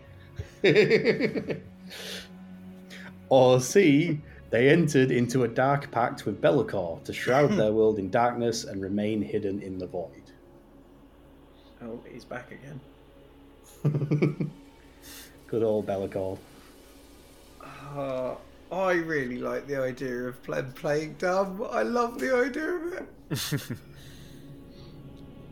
Because you have to remember, obviously, not everyone that sided with the War Master necessarily fell to chaos, in the span of the heresy. So did they think they could just pretend they never sided with him? That's the equivalent of going to France and getting pulled over by the gendarmes and going, I don't speak a word of French, mate. I don't know what you're going on about. So, heresy? What's that? Don't know what that is. We'll just keep driving. I really like that idea. I want to go with that one. I know I'm wrong, but I like that one so much. So Dan's good to go with playing dumb. Cool. Darren, what do you reckon? I'm going to go with C, just it sounds kind of cool. So, hiding in the void, thanks to the dark powers of Be'lakor. Yeah. Well, I can tell you that the High Kings of House Mandragora decided their best course of action was to enforce a strict policy of isolationism and essentially bury their head in the sand. Like, what? No, we don't find us here, honest. We're not doing anything, don't mind us. I'm genuinely disappointed. As is often the way with these quiz answers, isn't it, Dan? Yeah. I do enjoy coming up with the ideas of them playing dumb. And I also like the idea that the knights are literally just burying their heads in the sand. Just like, no. You won't find us, honest. But here's the funny thing. After 10,000 years of strict isolationism, paranoia, and the constant fear that any day a huge Imperial fleet might arrive to destroy them, the Imperial retribution never came. Ooh. And my question to you is, why was that? Was it A, records of House Mandragora's existence did not survive the heresy? B, Alpha Legion operatives had falsified records stating Daravar was in fact a dead world? Or C, it was due to a clerical error, misplacing the coordinates of Daravar into a different segmentum entirely? That one.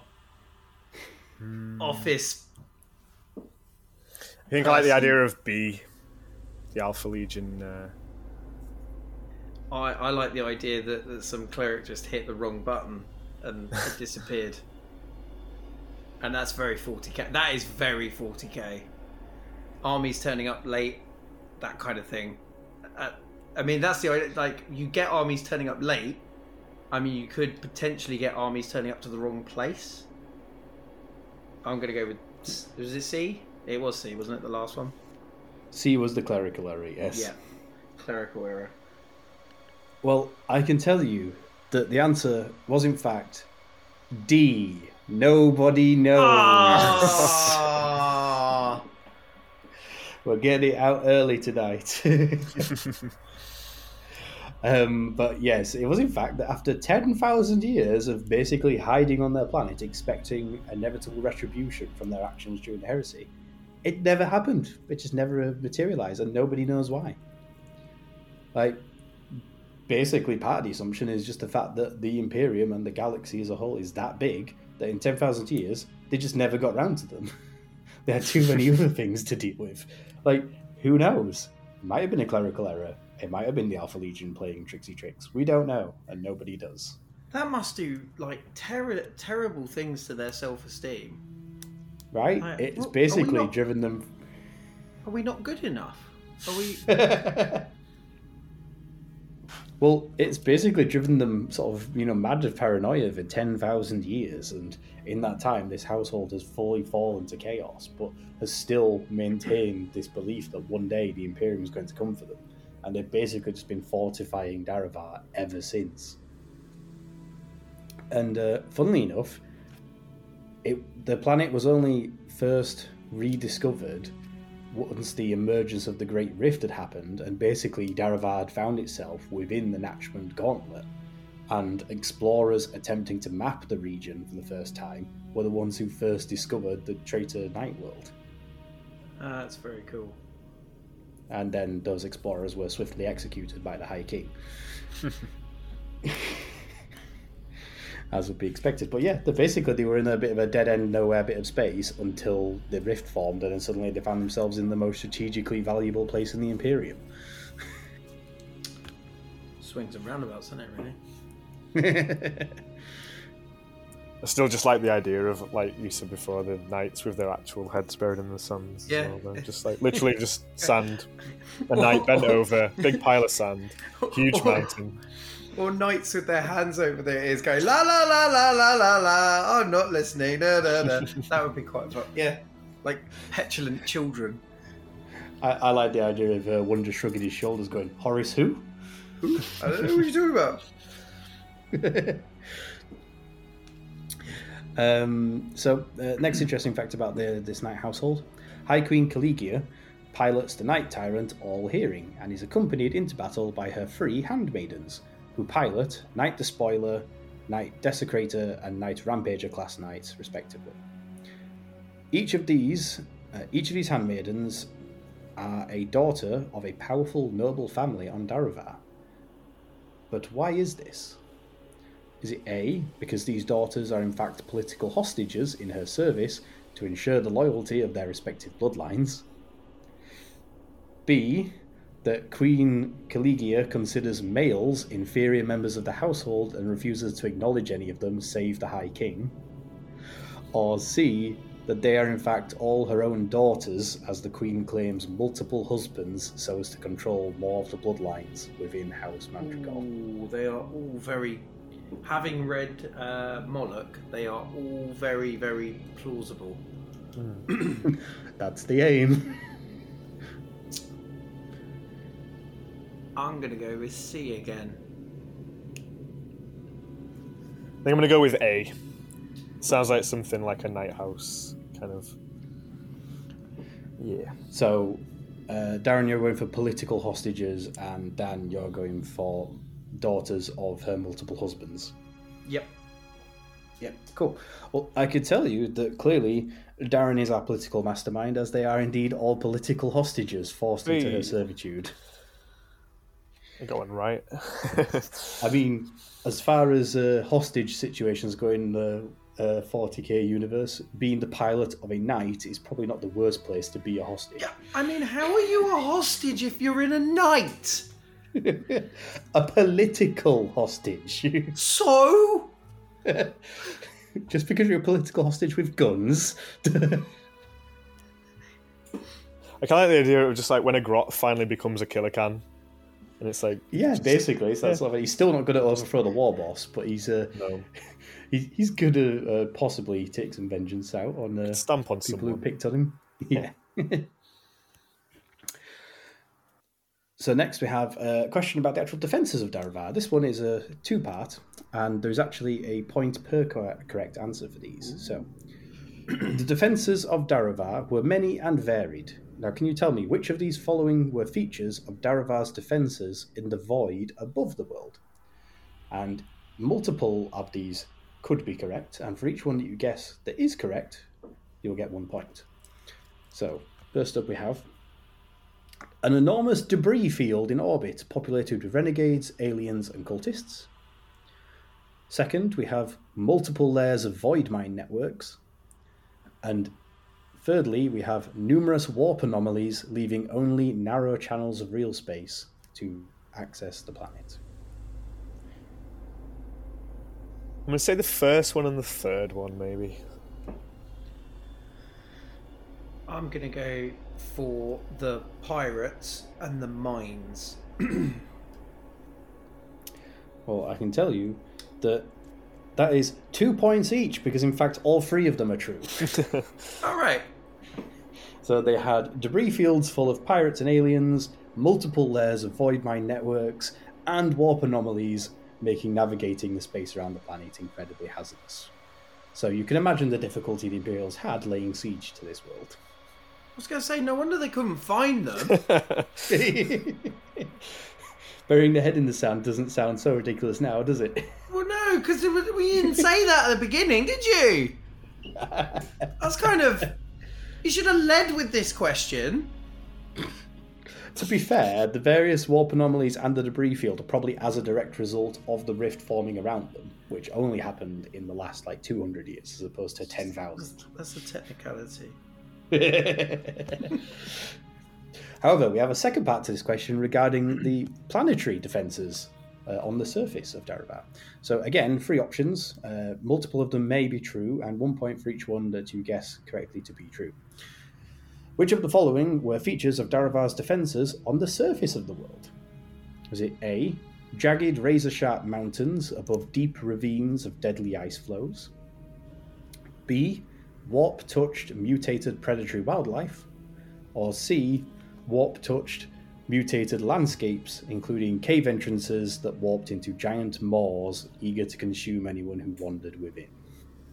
Ooh. I'm going to go for the N2, the monsters and the caves. I'm going to say all 3.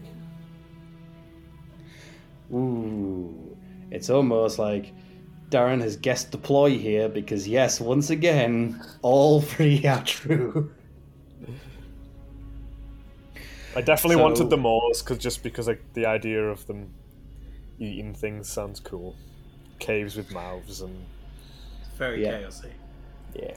Yep, mutated chaos maw cave entrances, warp-touch predatory wildlife, and razor-sharp jagged mountains and frozen ravines, as well as debris fields of pirates and aliens, void mines, and warp anomalies. So it's a pretty hazardous place. Lions, tigers, and bears. But chaos ones. Oh, that needs to be on the poster for Crucible of War. Lions, tigers, and bears, but chaos ones. Basically, is this Night World the layer of Dr. Evil? Need some laser beams on their heads. Yeah. Well, funnily enough, most of the actual defences of the Traitor Knights are all underground in cave networks, because below the surface of the planet, all these extensive cave networks were heavily fortified by House Mandracore and allowed them to outmaneuver the Imperial invaders, seemingly able to appear from one of any dozens of different directions and approaches. So yeah, they basically were an underground evil lair base. It's like the idea of knights just climbing out of the ground as well. Chaos knights climbing out. So that's cool. Like zombie knights. Just seeing a big knight hand come over the top first, and then it just pull its head covered in sand out of. So, as our final question to the first round, as you can imagine, Imperial forces have had a hard time besieging Daravar, and it didn't bode well for them when they heard that an impending vast chaos fleet led by Harken Worldclaimer was approaching the system with the aim of breaking the siege. So, when Harken Worldclaimer's colossal chaos fleet first arrived in the system on approach to break the siege at Daravar, Chapter Master Bastian Grix proposed the withdrawal of all Imperial forces and to retreat into the Rift. But how did his fellow senior commanders respond to his proposal? Commanders including several captains of other Space Marine chapters, as well as canonesses, Yosein Tabet and Kesola Emil of the Adaptus Sororitas and Admiral Yelgrata of the Imperial Navy. I mean, is there a multiple choice of this, or is it just Yes, they I was just shot pausing him? because Because I think that's the standard answer, isn't it? Well, option A is that Grix was accused of cowardice in the face of the foe, and his forces were the only ones to abandon the siege before the arrival of the Chaos Fleet. Or option B, they immediately fell into disorganization and infighting as disputes raged over whether to abandon the siege or not. Or C, they all unanimously agreed in full with Grix. Oh, And, no, it just was like a trick question. As to stay was suicide, with no chance of inflicting lasting harm on the enemy.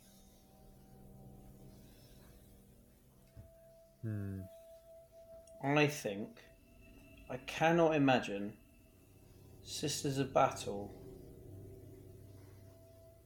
retreating. I can't see it, personally. So I think they went into disarray. I'm gonna say A, maybe. I just think like the idea that the guard and like will be shot if they retreat sometimes, like out of cowardice. So to hear Space Marines say it, I think. Yeah, I'm gonna go with A. So you believe that Grix was accused of cowardice and only his forces abandoned the siege? Yeah, I'm gonna go with that one. And what about Dan? I'm going for they started just arguing. as Imperial commanders are wont to do. Yeah. Well, it's funny because I would have completely agreed with either one of you, but in fact, in Rift War, in this instance, all Imperial commanders in question agreed in full with Grix. Who wrote this? Stay was suicide. Who wrote this? They've never played 40k in their life. Like, I think the point here that the story makes is that this is clearly how large and threatening this Chaos Armada was, that clearly everyone at the siege immediately agreed that there's no way in hell that they could fight that or even do any noticeable damage to it. Obviously, So there they- were no commissars there. They must have all died in the siege on the Hell Planet in the caves and eaten by monsters. Yeah. Or the caves themselves. Yeah, all the caves all the themselves. caves yeah. themselves, So yeah, basically, there was a lot of panic and disorder in the retreat being organised and attempting to escape because obviously the Chaos Forces on the planet took this opportunity to start the counter-offensive, and it didn't go well for the Imperials in general, but they were attempting to abandon the siege and evacuate into the Rift, which brings us on to round 2, the perils of the Rift, because obviously this narrow corridor of real space, twisting and turning through the pathways of the warp in some sort of interstellar galactic horror tunnel of, mayhem and chaos and renegades and aliens, Horror is tunnel. not a nice place. Horror tunnel. Galactic horror tunnel.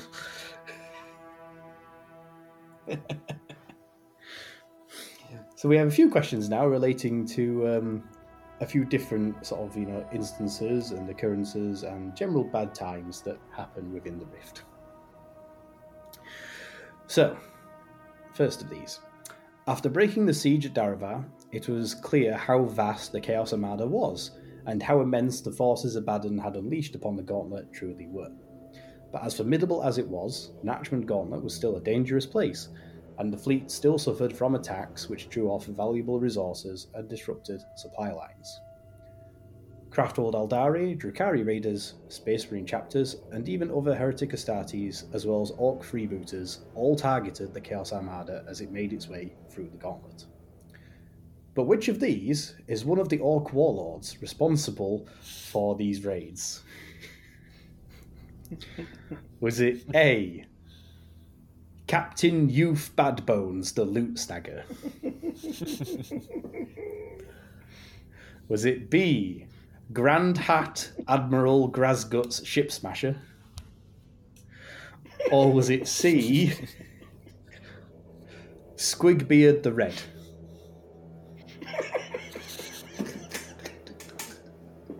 Squigbeard the Red.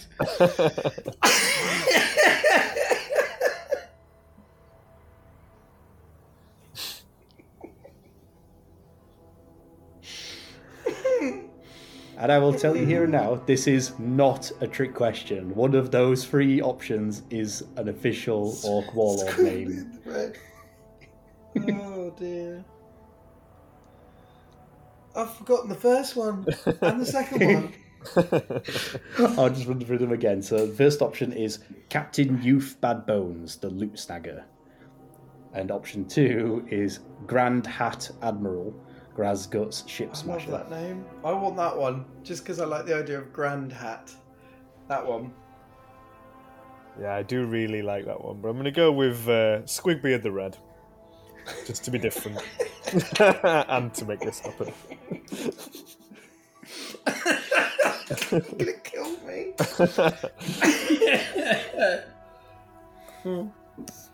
Well, I'm glad, Darren, that you picked that one because Squigbeard the Red was one of my favourite Orc names I've made up to date. Because the correct answer was Grand Hat Admiral Grasgut's Ship Smasher. Because he's Grand Hat. That is a great orc name. Because he's got a grand hat, obviously. Obviously. Now we need to see a Grand Hat Admiral model. Look, And next time we no, really let's put it big out hat. here. Let's put it out there. Can we have a Squigbeard the Red as well, please? I mean, I'm looking forward to Grand Hat Admiral Grasguts being the next official Black Library miniature.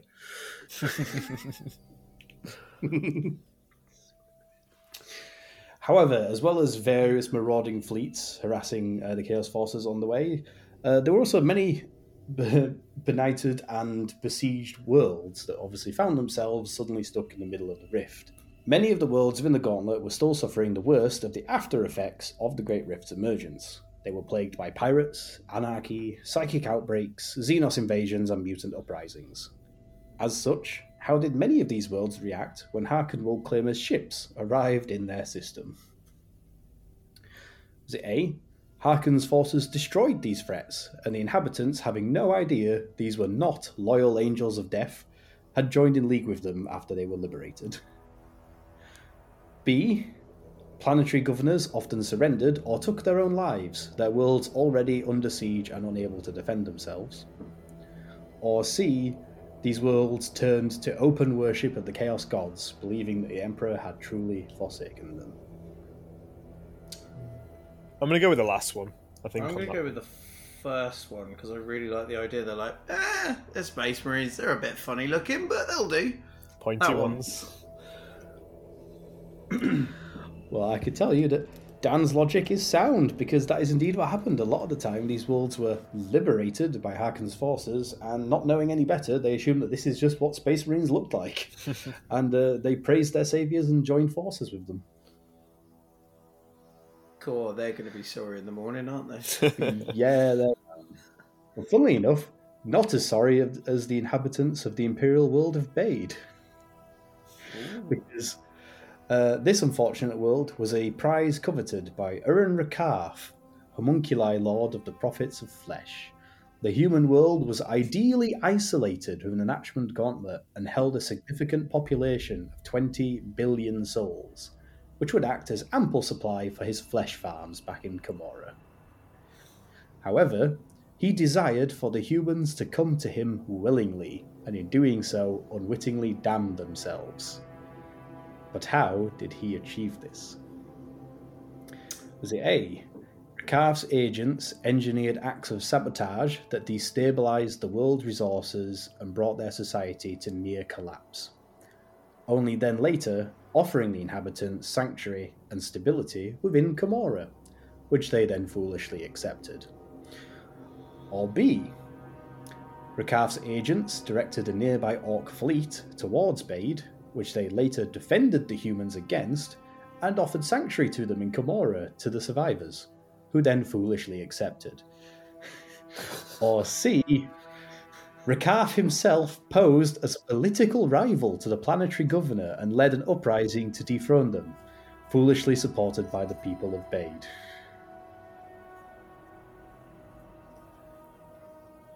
That's tricky.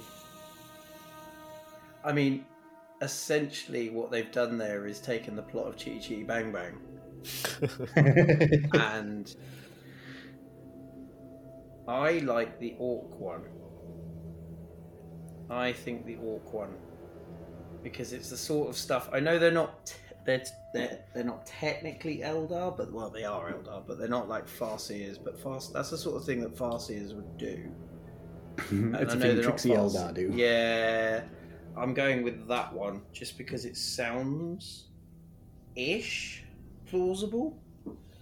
I'm gonna probably go to the first one because just the idea of like cutting off their resources, I can imagine like really starving and just watching them suffer before they then take them in. That's a good idea. Should I thought of that? I do like the orcs though. I like both these answers because, one, I do also like orcs, and two, I did like the idea of the first one when I came up with it. Which is why it was, in fact, they redirected orc fleets towards Bade. So that is a point for Dan, because it was Trixie Eldar doing Trixie Eldar things. Don't worry about these greenskins, we'll save you. Come to our safe place through this portal. Yes, please. Bad idea. And yeah, that brings us to the end of round 2, the Perils of the Rift, which means that we get to move on now to our very exciting round 3, the Malefic Name Game. Yay! That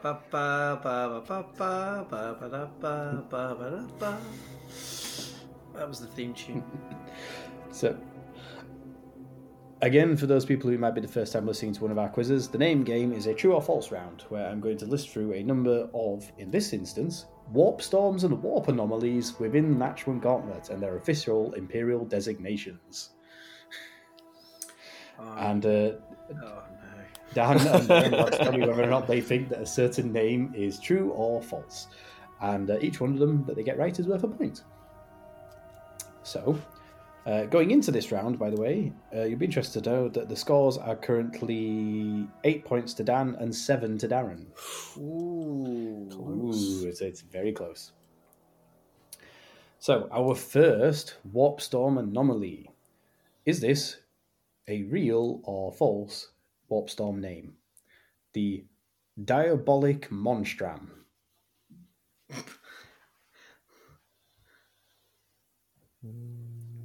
I'm going to say false on this one. The Diabolic what? Monstram. Yeah, Monstram. I'm going to go true. It is, in fact, true. Oh. A point to Dan. Our second designation name is the Malus Volu. You what? The Malus Volu. Gesundheit. I'm going to go false. I'm also going to say false on this one. And you would both earn a point, because that is in fact one I made up. It is Latin for bad swirl. You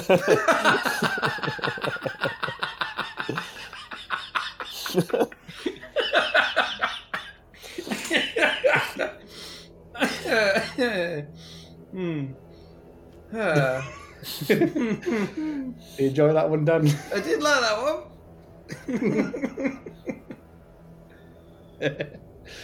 Well, how about the Portus Diabolis?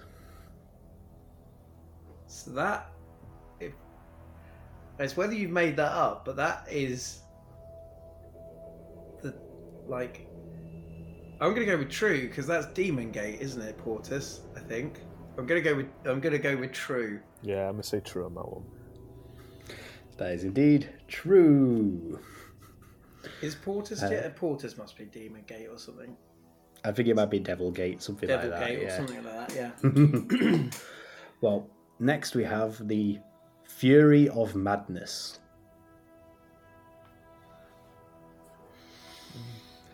Not to be confused with the Fury of Magnus gaming supplement from 7th edition. I'm going to say false on this one. I'm going to say false as well. Well, unfortunately, that one is true. The Fury of Madness is a real warp anomaly within the Rift. So how about the Crucible of Change? I'm going to go true with that one.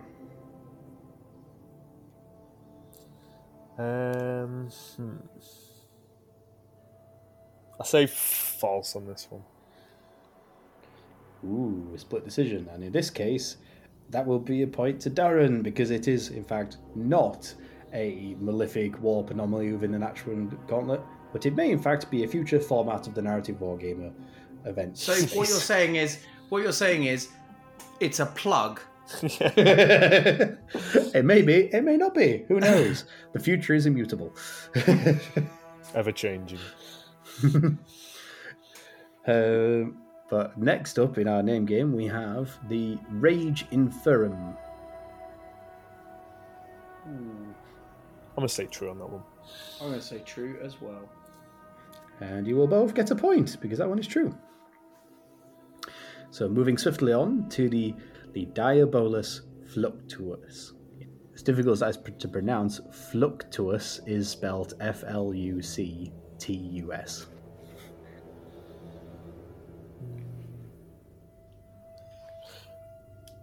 I'm going to go true. I'm going to go false. Well, it is false. That one is instead Latin for devil wave. Is that what you get before the swirl? The devil wave Are takes these all you to the bad nautical swirl. terms? Yeah. I mean, like nautical terms. Just sort of like ish, nautical Latin, bad connotation words all swirled up together in a translator. But how about the Vortex of Wrath?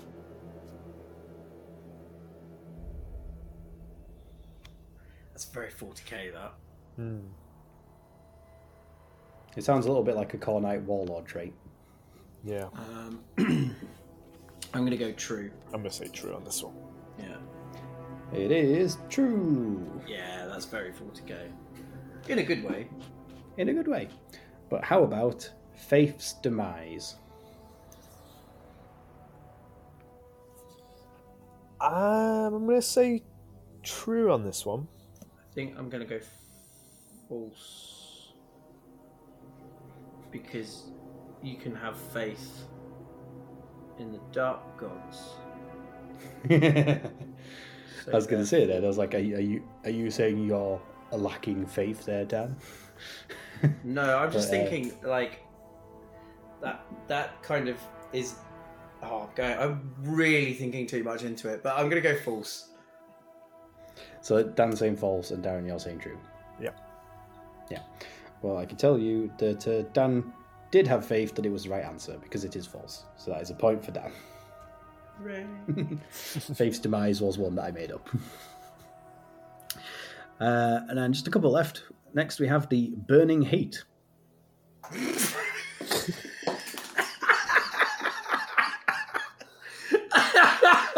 Burning heat. Hate. Oh, right.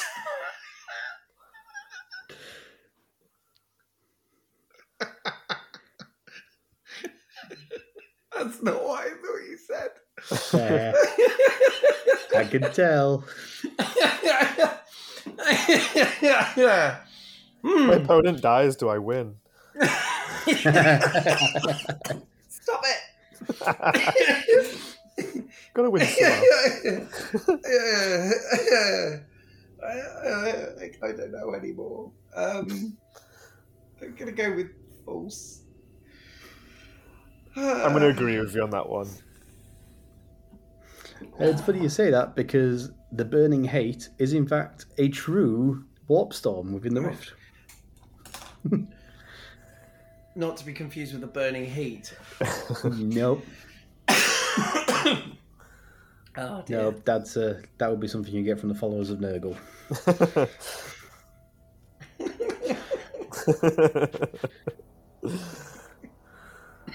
On to our penultimate warp anomaly name. Is this one true or false? The Sanguis Calvaria. So blood, gun. I'm gonna go false. Yeah, I'm gonna go false. I'm not sure it's gun, but I am going false.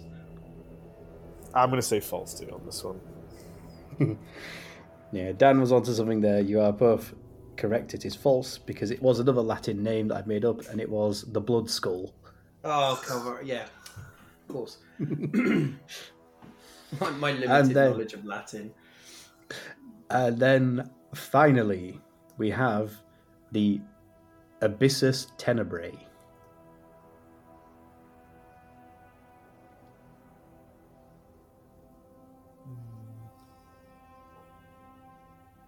True.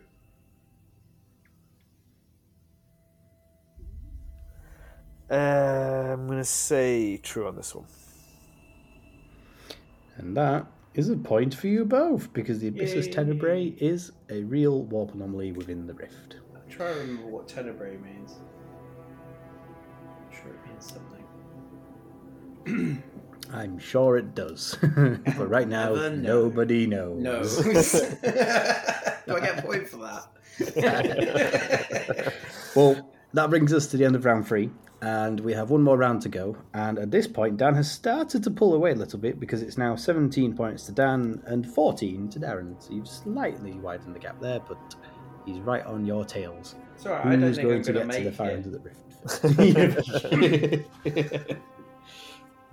Well, you've just got one more round to go, which is round 4, Raising the Sanctus Wall.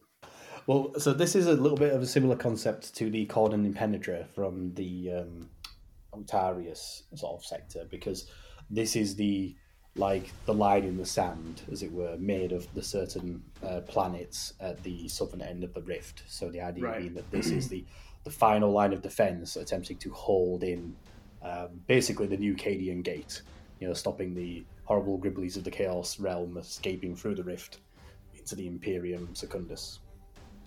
No. Yes, Secundus, yeah. So this line in the sand, is that the same sand the Knights buried the head in? No. They're now charging across the sand.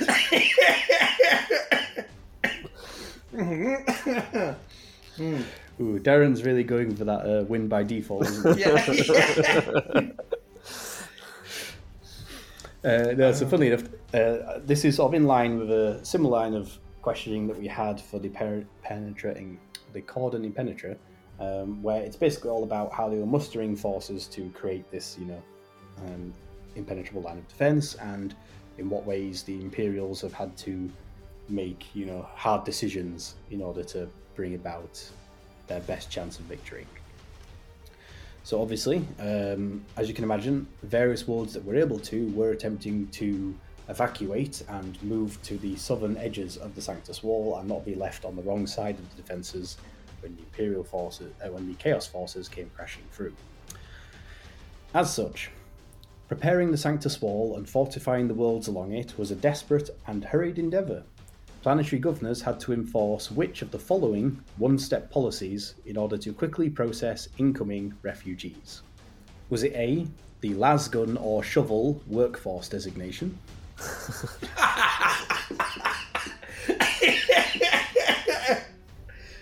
I know which one I would want. Shovel. Way more deadlier than a lasgun. Was it B, the out of sight, out of mind policy on acceptable mutations? Ooh. Or C, the conscript or corpse starch designation? Ooh, they're all really good. Yeah. They're all very... I think, Tony, you've outdone yourself on that question. Well, let's hope that I'm never put in charge of a planetary system and the rule of the Imperium. Conscript or corpse? I think I'm going to go with really C good. on that one, yeah. Yeah, I think C. Ooh, such fans of the conscript or corpstarch policies, are we both? I mean, I'm not a fan of it. I'm not saying that's a policy I endorse. I'm not saying I endorse it. But you think it's a very 40k thing? I mean, they're all very like the out of, like I can see the Imperium like getting all the muties and twists and I can see that as well. I can also see the first one, whichever that was. Oh, the shovel and that's the one I think is the least plausible because I think it's playing too much on the Krieg meme. Mm-hmm. So I'm still going to go C. Are you going to C as well, Darren? Yeah, man. Yeah. Well, I'm glad you enjoyed that because that was in fact one that I made up. Oh! The correct answer was A, the lasgun or shovel workforce designation. No way! Yep. Someone's Are you going a to dig that worker sand. or a soldier? Oh, wow, I'm genuinely disappointed because that corpse starch that is a brilliant idea. Yeah. You're either meat for the grinder or you're meat for the grinder. Yes, that's a brilliant way of putting it. Right, guys. Well, quick little addendum here because it turns out that Harkin was not the only one to get lost in the rift, as it seems, because unfortunately we had a little technical blip ourselves and we lost our last run through of the last couple of questions from the quiz. And yeah, as much as a shame as that was, we didn't want to just cut it short with no explanation. So what we decided we're going to do, because obviously both Dan and Darren have now heard the answers to the remaining questions. So, which is a real shame because, as is always the case when these things happen, there were some funny moments in there that we've missed out on now. But you know, it is what it is, and for the sake of completeness, and so that we can still sort of present some of the interesting facts to you, the listeners, what we're going to do is we're just going to rerun through the last couple of questions, and rather than me read out what the correct answers were, I'm going to see if Dan and Darren can remember what they were between them. I'm not going to give them the multi-choices and see if they can remember exactly what happened in the last half hour or so. Next up, I had asked Dan and Darren how it was exactly that the ecclesiarchy had gone about ensuring that the population was spiritually prepared for the coming assault. Can either of you remember what the correct answer was?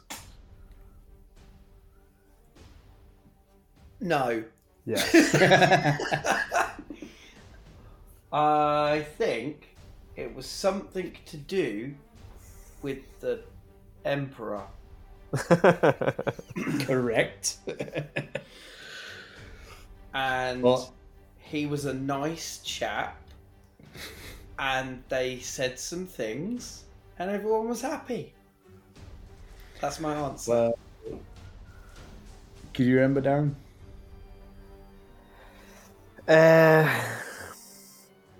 It's okay if you Buy can't, them because on the minute, every minute. that's it, yeah.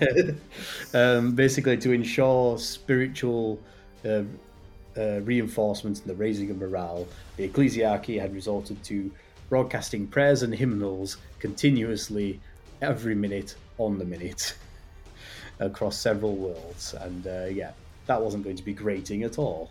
It was totally going to be spiritually uplifting. If I remember rightly as well, we both chose your answers on that one.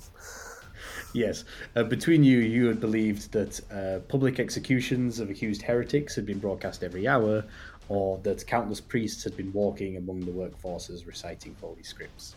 But unfortunately, you were both wrong in that instance.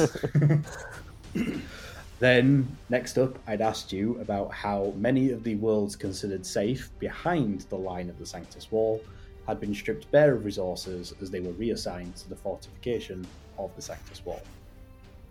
These worlds had been left incredibly vulnerable as a result, practically defenseless. And, as would be expected, only days later, the Raidgek system had come under attack from which Xenos forces? Can you remember who I it was? remember this one. It was the Orcs. No, it wasn't. It wasn't the Orcs. It was the Dark Elder. I can't remember. It's literally 5 minutes ago and I can't remember. I think it was the Dark Elder. Or was it? The Orcs. Well, the options you'd been given was it was either an Orc War, a Tyranid Hive Fleet, or Drakari Raiders. I know which one it wasn't. It wasn't the Tyranids. There you go. It wasn't the Tyranids. Correct, it was not the Tyranids. Yay!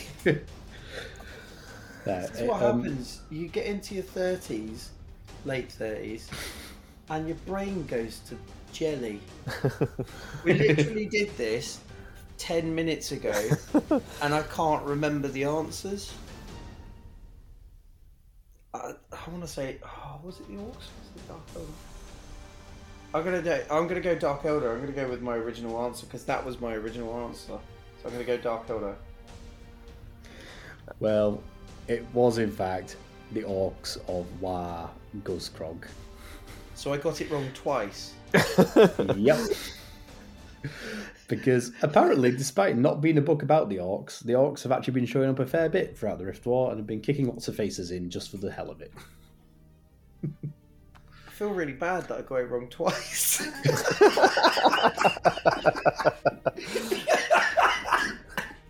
can't believe I got it wrong twice. Well, I'm sure you'll be able to remember the correct answer to the next question, which was asking about the desperate plan that was going to be enacted by Lord Admiral Quirine Priska, because the Imperial defences. It was, right? Can you read out the answers? Because I know this one. So this was that the Imperial defences at the Sanctus Wall were desperately awaiting the arrival of reinforcements from the Indomitus Crusade Fleet Secundus, and they needed to buy time for the reinforcements to arrive.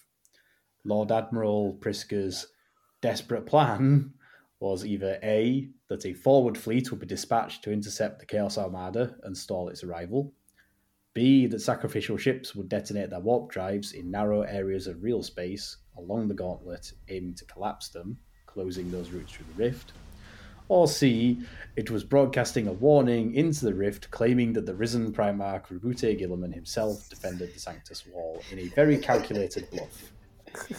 So what they did is they got a broom, right, and then they put power armor on the broom, and then they waved it about with Guilliman, and that's that. You missed a whole section on that. It's really sad. It was really funny. Not now. It is. Unfortunately, Roboute Guilliman will have to remain in the annals of history just for us. Oh, it's a shame I didn't get more answers, and I would have got a clean sweep. Hey! No, what one was this one? This was I remember the answer for this one. Because future me knows this. Because questions, right? It was the lady, she went into the warp with a bunch of ships.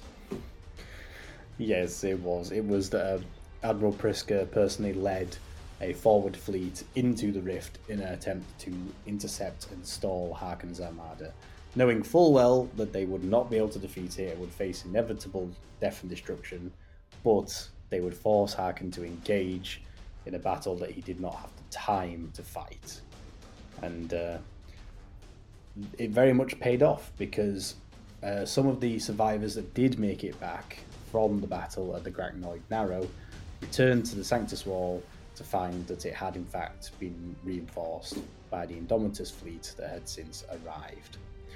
Now, however, Admiral Priska herself did not return and I'd offered you a few options about what the official Imperial records were as to her fate. It was A, that she had officially died a martyr's death and was declared a saint for her sacrifice.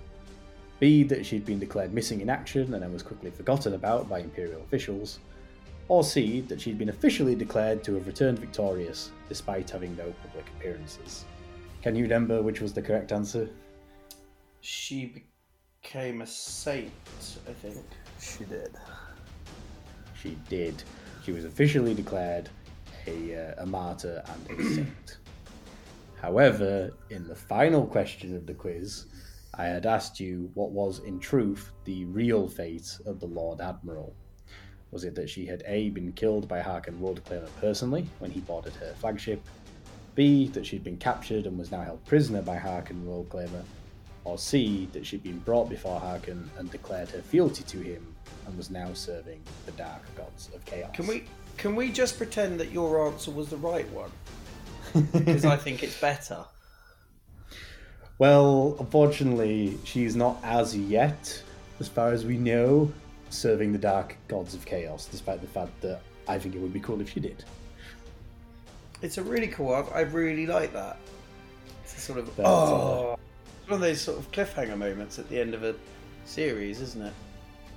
Well, the way the book presented it was that this was very much sort of like the cliffhanger ending, in that the Admiral was in fact alive, but she was now being held prisoner by Harkon. And while she had been officially declared a martyred saint back at the Sanctus Wall, it seems that Harkon now has plans to basically make use of her to presumably break the morale of the defenders, because he's going to somehow be able to prove that, their saint is not a saint. He's going to be able to shatter their morale and belief about her noble sacrifice. And who knows what dark fate awaits her. Broomstick. A broomstick. In the book, does it have "dun dun dun" written in it? More you or have to less. do that yourself. Yeah, you have to do that yourself. If Priska's forces were all the Imperium could muster against him, he knew how truly weak and desperate his enemies were. Their failed counterattack proved to Worldclaimer that his strategy was working, that moving at such speed was making it difficult for the Imperium to react to him. The Herald of the Apocalypse decided to make more use of the defeated naval officer. He was sure her fellows thought her dead. When the time was right, he would prove them wrong, and the Sanctus Wall would know fear that even now they had not yet experienced. Dun Dun, dun dun. dun. So yeah, that's basically where the lore in this book ends, because it's Harkon preparing his assault on the Sanctus Wall. So I imagine in another 3 years' time, when they'll revisit the next stage of the Natural Gauntlet story arc, we'll probably get Harkon Worldclaimer actually attempting to siege the Sanctus Wall. So, with that,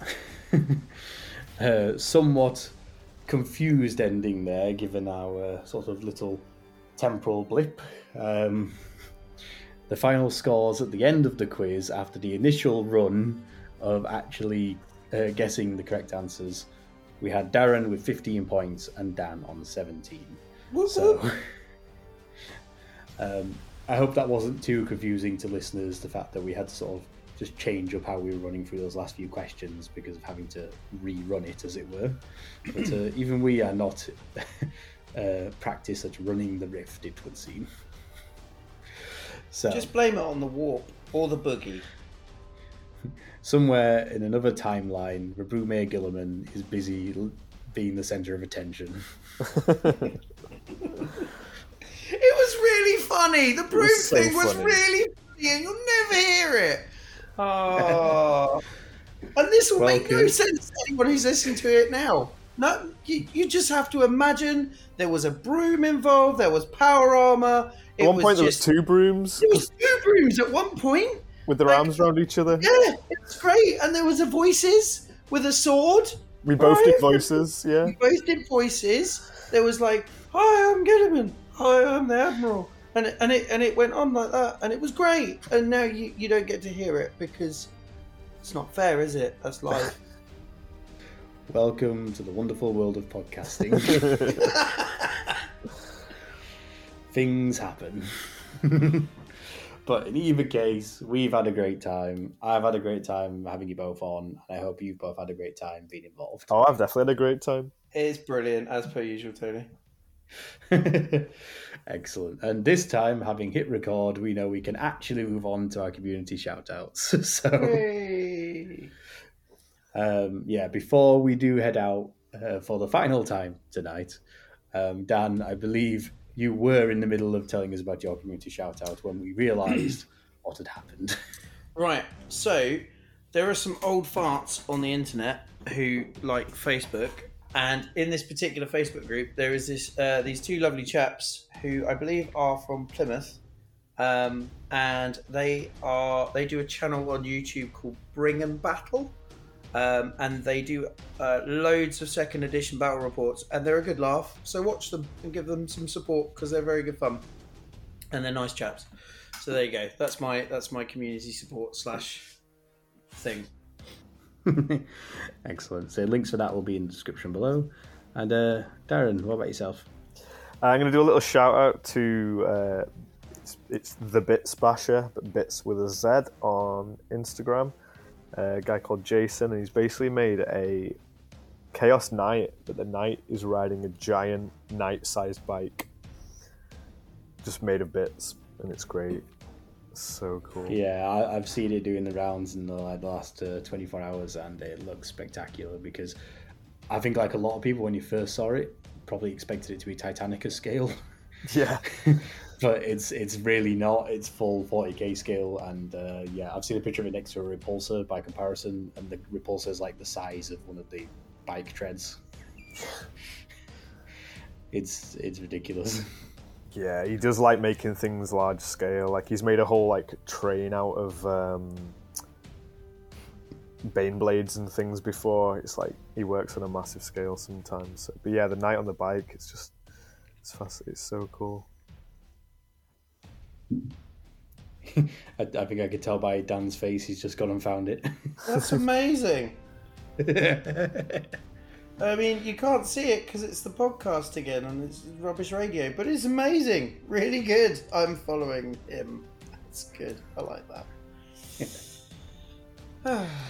And then finally for myself, I am once again supporting my local podcasting scene in Warhammer 40,000 and promoting another 40k podcast, one which is a new up-and-comer, but which I think is going to be doing spectacularly for a long time because it's got some great concepts behind it. And this is the 40 Curious, a Warhammer 40k podcast, and that is Curious with a K. That's a great It is. It's a brilliant concept, and basically it's sort of like a deep thought exercise discussion podcast. So they take a topic and deep dive into various concepts within 40k. Some of it can be sort of in-law, some of it can be sort of real world parallels, stuff like that. I mean, for example, so far they've had 3 episodes.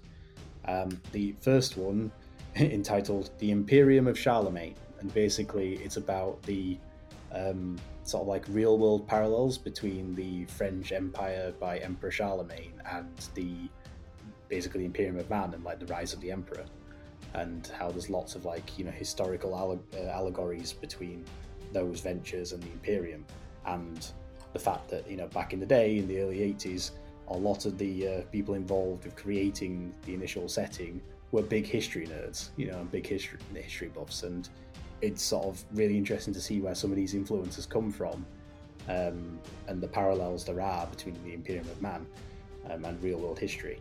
And there's a whole episode discussing that. The second episode was What Do You Do When a God Wants to Eat You? I was going to say that's almost like a Ghostbusters quote. You say yes.